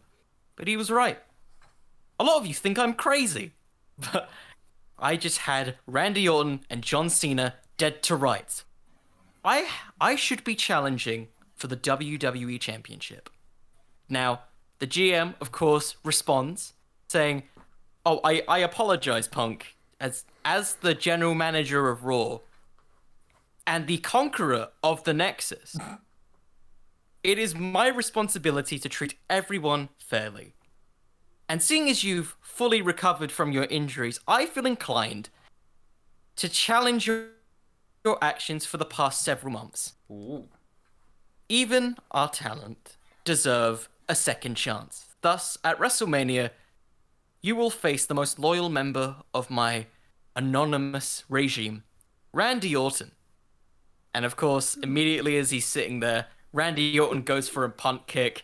CM Punk immediately sprints out of there. Because keep in mind, he's been this underdog babyface overcovering these handicap match odds from this anonymous Raw general manager who seems to have an issue with him looking into who it could be. Who is trying to take him over? And so, just like in real life, we get the CM Punk versus Randy Orton match. It goes pretty much the same result. CM Punk loses to a, countered RKO.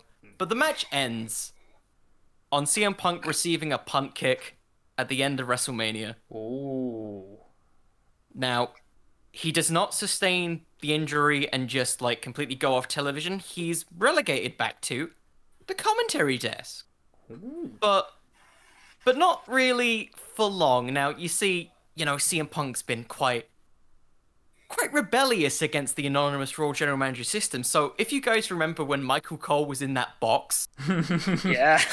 Yes, I do, unfortunately. CM Punk is forced to sit in that box and watch as people like Daniel Bryan, a former Nexus member and sympathizer, gets beaten up unrelentingly. You see your John Morrisons, all your favorite baby faces get beaten up. All these young and up-and-coming talent. It's almost like 2021 if you think about it, but maybe not. I was gonna say, I feel like hitting a little bit close to home. Because, his erratic behavior, he's got the neck brace on, and it's in the midst of all of this where, WWE's about to cut to backstage that CM Punk basically says on the headset, "I can't do this anymore," and he breaks through the box, essentially, and he gets in the ring, he forcefully grabs a microphone, and he says, "You know what? You people have never liked me. Especially you, GM, whoever you are. In fact, when has anybody in this company ever liked me? For years, I've been exploited and undermined for attempting to push positive agendas. Being yourself. Being straight edge. I have been stuck in limbo. You know, I tried to find the anonymous Raw general manager, but it doesn't really make a difference anyways. It's gonna always just be taken over by him, the Vince McMahon's stupid son-in-law. It's gonna be taken by anybody. Ooh. You and your doofus son-in-law. No matter what I do, I can't even make a decision in this company on my own terms. So if I can't be given my own terms, I guess I'm gonna take them myself. And Punk immediately leaves the ring. He basically leaves WWE for several months. Ooh. Uncontract, Nice. Still under contract. So if you guys remember the old Pac situation when he was trying to leave WWE, and what happened with that, where they kept extending his contract, that's basically what's happening with Punk. The anonymous Raw general manager is trying to get him back. But on the same night, slight change in the plans here. John Cena beats The Miz at WrestleMania. Woo! Whoa. Do. He did it. He overcame the odds. Yeah. He came to did- play. He did come to play. So that happens, and he's defending the title on the first night against, someone who's been so loyal to the anonymous Raw general manager, and that's Randy Orton. Way! More Randy Orton. Hey. Oh, Randy Orton. Hey, what could that connection be? Who really knows? And so they have a competitive match. You know how it goes. Cena hits the attitude adjustment. He's in for the cover. The lights go out. But we don't really hear the do-do-do that we are well aware of. Ooh. But we do still have Michael Cole saying, "Excuse me, I'm about to receive an email from the anonymous Raw general manager." And as he says that, the lights come out, and it's the entire Nexus. The Nexus, Bam. the Nexus have invaded Raw once again. Somehow they got through all the security cameras. They got through all of this stuff that's been looming over Raw to attack John Cena. They have a massive brawl, and we see Wade Barrett, the former leader of the Nexus. He still has the Nexus armband on him, as a nostalgia thing. Nobody else does, just Wade Barrett. He takes it off, throws it into the crowd. He orders a member of the group, we're going to say Heath, because I like Heath, to give him some spray paint. And they mark down the day on John Cena's back, the 31st of May, 2011. No reason? No reason? There could be no coincidence to that. But it's there. The next week on Raw, we get the classic... Was it Burn It to the Ground at this point? Yes. Was that... Yeah. So Yeah, it was. Out tonight. We'll stop time while we burn to the ground tonight. I'm going to ask you to all stop it. What, you don't like my Chad Kroger voice? No, as a matter of fact, I do not. Give me, Well, maybe... Well, in that bit, you do remind me, as the classic Nickelback songs do infer, that, we get this intro cut off. And it's that, very, we're going to say indie camera, your low-budget cameras, to find Wade Barrett and what was probably formerly known as the Nexus, because as we already know, the Nexus have been disbanded. And he starts talking, simply saying, "Do you remember us? Over 6 months ago, you disbanded the Nexus. Left us to the wolves. For many, that would be an insult. For us, we took it as a compliment. For while you killed the Nexus, General Manager, you brought upon a much more dangerous and unified force. We are the Nexus no more. At the core," you see what I did there? Hey. "We are led by someone even more ruthless. When we came here, we wanted to destroy WWE. We had no reason. no motive. We were just a bunch of young guys who felt we were mistreated. However, someone enlightened us. Though we may not be the group we once were, we're still the future of this industry. An industry so fearful of change that it would rather much hide behind a screen than address us directly. Since we have been disbanded, future has become the past, and the past has evolved into the present.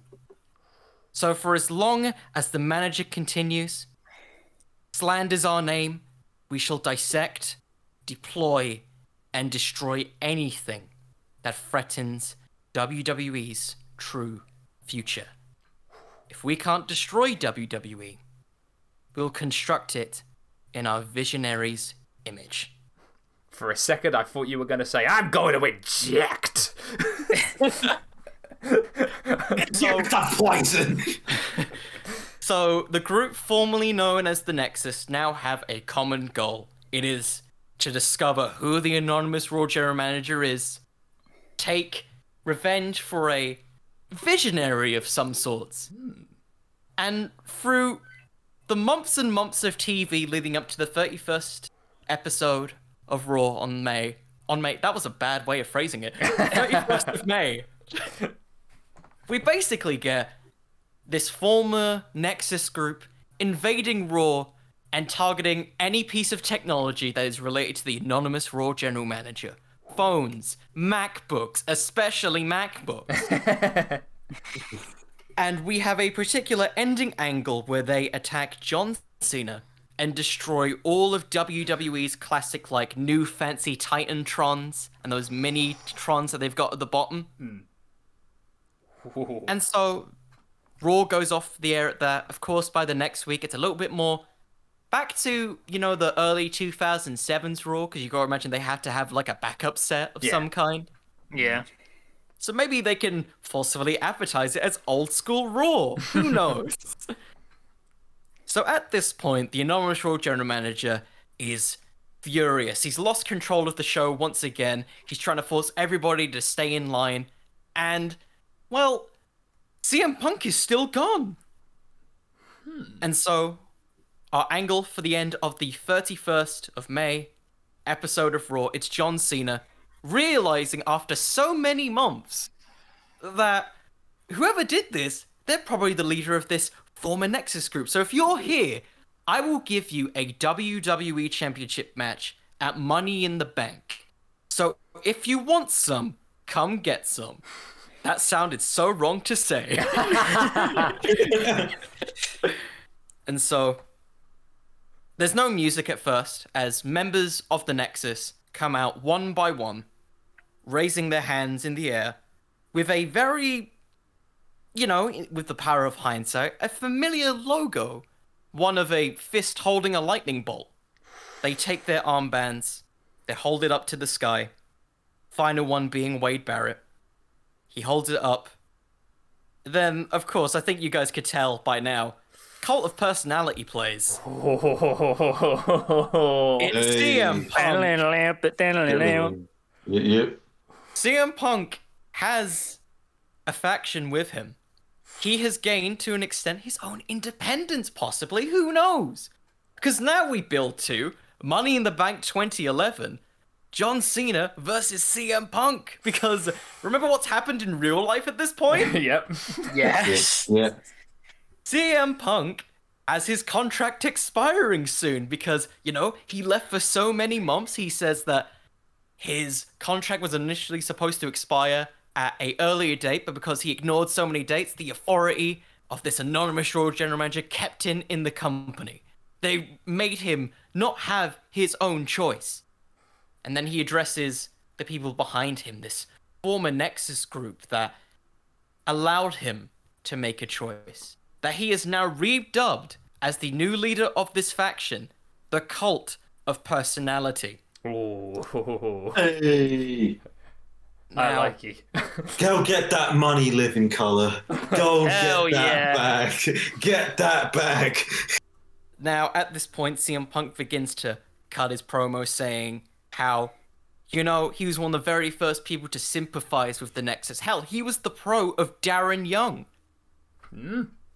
He was the pro of Darren Young, a guy who, you know, challenged the authority of himself and then later made this group with the Nexus. He understands where he's coming from, being a guy who started out in ECW, going to SmackDown, having to work his way up to the quote-unquote big leagues. So, Punk later continues to state, this authority claims that he brought us into this world. But since when the hell does that make you the ruler of this world? Where I come from, rulers aren't decided by words or cheap, tacky emails. They're decided by their actions. And whilst the GM and John Cena were selling t-shirts and garden gnomes, me and my disciples were in the trenches, trying to make a name in a system that refused to accept us. So, if that's their game that they want to play, then I'll play it, pal. And basically, we have our build, which is pretty much similar to what happened in real life, CM Punk, John Cena. You don't really need to change it. The context still works here. And, you know, there's the threat of the anonymous Raw general manager in the background. And CM Punk makes a promise that, of course, as he did in real life, he will take this belt all around the world if he wins. Question before you continue on. This is fascinating stuff. What do you honestly think that like John Cena would fully accept like a fully malevolent general manager? Like I don't know. I'm not sure. Now, he wouldn't, but you have to remember he's the reason that this happened. If he goes against his like opinion of this, what does that say about the entire roster? So, John Cena kind of blindly, not really blindly, he knows what's going on, but if he changes it, what would happen to him, really? Because you've got to remember, John Cena has been a character that's been on top at this point for close to half a decade. Yeah, at that point, yeah. Why would he want to change it, being as a person who thrives and loves the idea of hustle, loyalty, and respect? Keep in mind the loyalty part. He owes WWE his career, pretty much. Yeah. Especially when you look at real life. So, the match happens exactly as it does in real life. CM Punk exits with the WWE Championship, the cult of personality behind him, essentially blocking the fans and getting him through, like, the arena, the security cameras and everything. But that isn't the end of our story. Now, it would be if CM Punk were to just leave completely. You know, he defied the authority, but remember, they wanted to reconstruct WWE in their own image, so at this point, the cult of personality, led by Wade Barrett, starts to give demands to this anonymous Raw general manager on weeks and weeks of Raw television that they will return the WWE Championship if the anonymous Raw general manager reveals himself. Now, at this point, you know, WWE's in chaos. They've lost their flagship championship. Ignore the world title. They've ignored they've left that out. And essentially, what is there really to fight for in WWE? Your grand prize is gone. This all comes to a head where the Nexus essentially just run roughshod over Raw. For one episode, they take over all of Raw. And they start letting these younger talent get their shots. Yeah, Daniel Bryan, because keep in mind, he was part of the Nexus at one point. Yep. He started choking out Justin Roberts, yes. Yeah. He gets his US title matches against The Miz, because, you know, Michael Cole would hate that. All of this happens, and it comes to a head. We see throughout the weeks CM Punk touring around the world, kind of like, you know, hacking the system of the anonymous Raw general manager to all these local indie shows. And who knows, maybe just like his pipe bomb, he may have turned up in Ring of Honor. Just saying. And the angle ends with Vince McMahon rushing out there, just saying, "Cut the music, stop all of this. I have had enough." And he finally agrees to the demands of the Cult of Personality and CM Punk himself, saying that he wanted to keep this a secret because, well, if this was revealed, it could damage the McMahon family legacy. And he felt he wasn't ready for it when he was first given a chance at this position. And so he finally reveals, now that his authority is now being put into question with this whole cult of personality stuff, the Anonymous Raw General Manager, it's Triple H. Ooh. Triple H. Yeah. Now, some of you might be questioning why I chose Triple H specifically, because, Triple H is your he's Triple H, he's got his sledgehammer, why wouldn't he try and fight off the Nexus? Well, Shane was on holiday. exactly. Also, keep in mind, at the time, we get the reveal of Triple H being the CEO of WWE in the future. Mm-hmm. But in real life, Triple H was starting to transition into that corporate role. He was having big matches here and there, and he would end up having matches against not Triple H. He's having a match against himself. It's Triple H versus himself. Finally, the match he's wanted all his career. The most existential wrestling match of all time next to the Firefly Funhouse. I would pay good money to see Triple H versus Hunter Hearst Helmsley, very specifically. As I've said to people, if he was willing to accept it, a Triple H Firefly Funhouse match would be incredible, but it would take an astonishing amount of self-awareness for a company that typically doesn't display it. Yeah. Okay. So, as in real life, Triple H, he was starting to get transitioned by Vince McMahon to be more of a corporate figure. There were stories going out, I think I remember it on Talk is Jericho. He talked about how he kept on getting calls from Vince McMahon to be like, "Hey, can you turn up to this production meeting?" He says, "Yeah, okay, sure." Then he started to get him to do more and more things. And then, he was given the keys to the kingdom. A chance to lead the McMahon family legacy towards the future. And he realized as those duties came in, he had to begin to step down as more of an active competitor. Because really, he believes that he is pushing the future of WWE. And thus, with the reveal of the Anonymous Raw General Manager being Triple H, and John Laurinaitis being there is confidence against the idea of Triple H being a good authority figure. You have John Laurinaitis, swooping in at this point with his people power. And We have John Laurinaitis there, so no matter what Triple H does, everyone is always reminded that it could be worse. Yeah. And we have this rebellious anti-hero group looking to take over WWE, the Cult of Personality. We move on from the Anonymous Raw General Manager story into a freeway power clash. Oh. And that is how I would book the Anonymous Raw General Manager. Oh. Hey. Now that is so much All better right, than I what know we we got. said the only way was up, but you kind of ended that one up in the sky.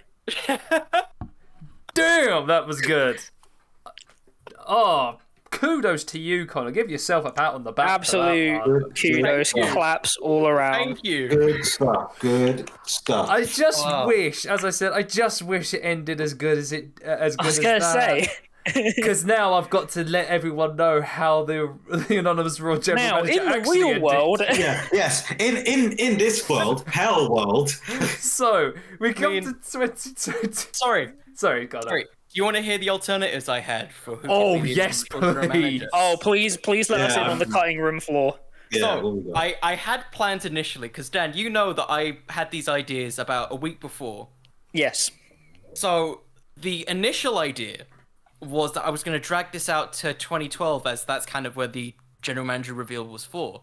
Because Yep. there's one wrestler who debuts 2 months before that reveal, who I think would have been a perfect case for it. Okay. And he would have been a great aid to John Laurinaitis if you didn't want him to cut promos every day. Yeah. That's Damien Sandow. Ooh. Good shout. Yes. That's a good shout. actually. Because he is the perfect, chill heel who could work really well with that. and also he was originally sold as being smart. Yeah, so basically Moriarty. I buy that shit. I mean, as we've established previously here, we are big Damien Sandow marks. Yeah. Oh, we are. Love that dude. But what also adds credibility to this is the fact that in his debut match, he does not wrestle. He comes out, he says that he's better than all the fans. Michael Cole blindly obeys him and loves him so much, arguably more than The Miz. You can look it up. It's a match against... Yeah, no, I know what you mean. Like, he walks away because the last thing I wanted was it to be Michael Cole. That's the last person I wanted it to be. See, now that's the cursed booking. Yeah. And apparently the original intention. Thank God they never did that. Yeah. Yeah, thank God. That would have been infuriating. The other option was actually still going to be Hornswoggle. Because apparently... because it does, to an extent, make sense. Like, if you think about the history of Hornswoggle, which, by the way, that's a good episode for you. Yeah, that's a shout, to be honest. That's a St. Patrick's Day episode right there. St. Patrick's Day next year. Hornswoggle was the former son of Vince McMahon. Mm-hmm. Then he was retconned to be the son of Finley again. Then you suddenly explain the fact that he's been trying to prove himself to be a true... son of Vince McMahon. Like, he's trying to change his entire attire to the supposed planned mafia outfit. He starts... then he joined DX. Yeah, he did join DX, didn't he? He did join DX. He did do that. Lest us never forget the Little People's Court segment. Yeah. Yep, of course. Oh, boy. And, of course, the final option I thought of, which was gonna be the plan, but I'm glad I changed it now. It was gonna be Shane McMahon. Ooh. I called it. Yeah. I called it. Yeah. It was gonna be Shane. But he was in China selling on-demand services, wasn't he? He was in China, and whilst I think like Vince could have made a call to him, which could have been interesting, that the anonymous Raw general manager is live via satellite. That would have been amazing. Yeah. I don't think it really gave the gravity, and it didn't really give a good entryway for where you could go forward without changing too much. Yeah. Like, I always like to fantasy book, particularly like past stuff, without changing too much of the story. Yeah. Because like I still think the Punk stuff was really good. Oh, and I felt like you absolutely. So really all I wanted to do was kind of like supplement that. And as I was thinking about, okay, so this angle lives and dies by the Nexus, because when this angle ends, the GM position just begins to fade out. Yeah. So, like, you need to, like, keep that in somehow in order to keep the goal of the general manager still there. And then by the time you get it revealed as Triple H, you've set up the authority figure stuff that, you know, he was bound to happen literally a couple months later. It's perfect. Perfect. I wouldn't call it perfect, but it's somewhere. Yeah. Well, it's better than what we got. That's the better than what we got. And what is it that we got, now, Sam? Oh gosh! All right, so we get to 2012. Back to reality. After John Laurinaitis was unceremoniously fired as general manager for both Raw and SmackDown, this began the era of former authority figures guesting as the GM of Raw. We get to the July 9th, 2012 edition of Raw. The bleep returned once more, much to the chagrin of everyone, as the anonymous Raw general manager booked this episode. This one was a strange one, as we alluded to, as Santino Marello, decked out in a deerstalker, a magnifying glass and pipe, full Sherlock Holmesing it up whilst wearing his Beware the Cobra Karate Gi t-shirt. I remember that vividly. Yep. Made it his mission on this episode to finally discover who the anonymous Raw general manager is. He based this on a rumour that the GM was in the arena sending the emails. Now, after many backstage vignettes of Santino searching the arena, he deduced that he must be under the ring. In a weird segment involving Jerry Lawler and Santino after Michael Cole got his arse handed to him by I Hand. Santino enters the ring, says the GM's hiding under the ring, and after much hijinks, which see Santino being pulled under the ring, saved by Jerry Lawler, the anonymous Raw general manager is revealed to be none other then Hornswoggle. Hornswoggle is like the satellite graveyard of WWE. Yes. Like when there's an angle that they're there, they're like, well, we need to finish this somehow. May I add, Get in, Hornswoggle. May I add as well, he was using a portable DVD player as his laptop. Oh, Look, my that's God. just fine details. They'll never notice. So yeah, thoughts about this one? Like, I mean, it's basically like it's basically two storylines all over again. Yeah. yes. This angle went nowhere. We had Yes. no idea how to figure it out or how to make it make sense. Say it's Hornswoggle. Leave. We're done. Are you happy, people? We finished the storyline. What I'm really impressed with, though, is how quick WWE were to retcon this. Because it wasn't like... It was only like a couple of months later where Hornswoggle, I believe, would probably have been hanging around with Slater Gator. Could have been, possibly. And they never brought it up again. Nope. Which brings us to the last appearance of the Anonymous Raw General Manager. It's 2014. It's November. Monday Night Raw. Daniel Bryan was guest GMing, stepping in for the Authority after they lost control of the show at the earlier Survivor Series. During the hot dogging and grandstanding of the yes chants, those familiar bleeps echoed throughout the arena as the Anonymous Raw General Manager regained control of Monday Night Raw. The show ends with a cacophony of bleeps ending the show and a big shit-eating grin on Michael Cole's face. I remember that one so vividly because the lights just kept flashing, the bleeps just kept on bleeping, the fans just kept on booing. I mean, at least they can kind of laugh at it. Yeah. But that's like a low bar. And it's amazing how this ended so abruptly after Cena reinstated the Authority a few weeks later. Yeah. So, the final question for everyone here. What is the lasting legacy of the Anonymous Raw General Manager? Can I jump in on this? Because I'll tell you what the lasting legacy is. No one's ever doing Anonymous General Manager storylines ever in wrestling history. Yes. That too. Yeah. Yeah. I mean, to be honest, I think that's kind of a shame. No, it's entirely possible to do, but it's one of those situations where I think something has genuinely scarred something so much people don't want to touch it. Now, Yeah. I agree with that, but I think for all the hate this angle gets, and I completely understand it, maybe it's because I've just had to book it and do it for the past I don't know how long, but I think it's actually a really refreshing take on an authority figure.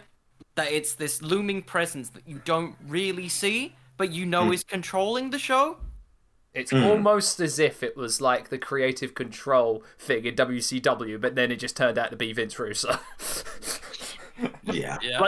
Again, I don't want to deny that there isn't good concepts.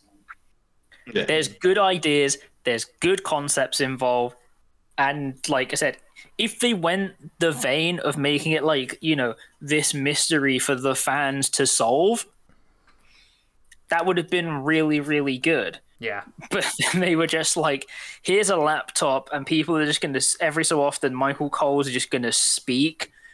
And then that will be that. And you just have to deal with it. Yeah. In my experience, I think the Anonymous General Manager and the Authority are the 1-2 punch of no more general managers. Yeah. Because, apart from William Regal, the concept of the general manager is all but dead. Yeah. I mean, there are still some companies that keep it up. Yeah. I'm specifically in WWE. Specifically in WWE, it's basically a forgotten concept.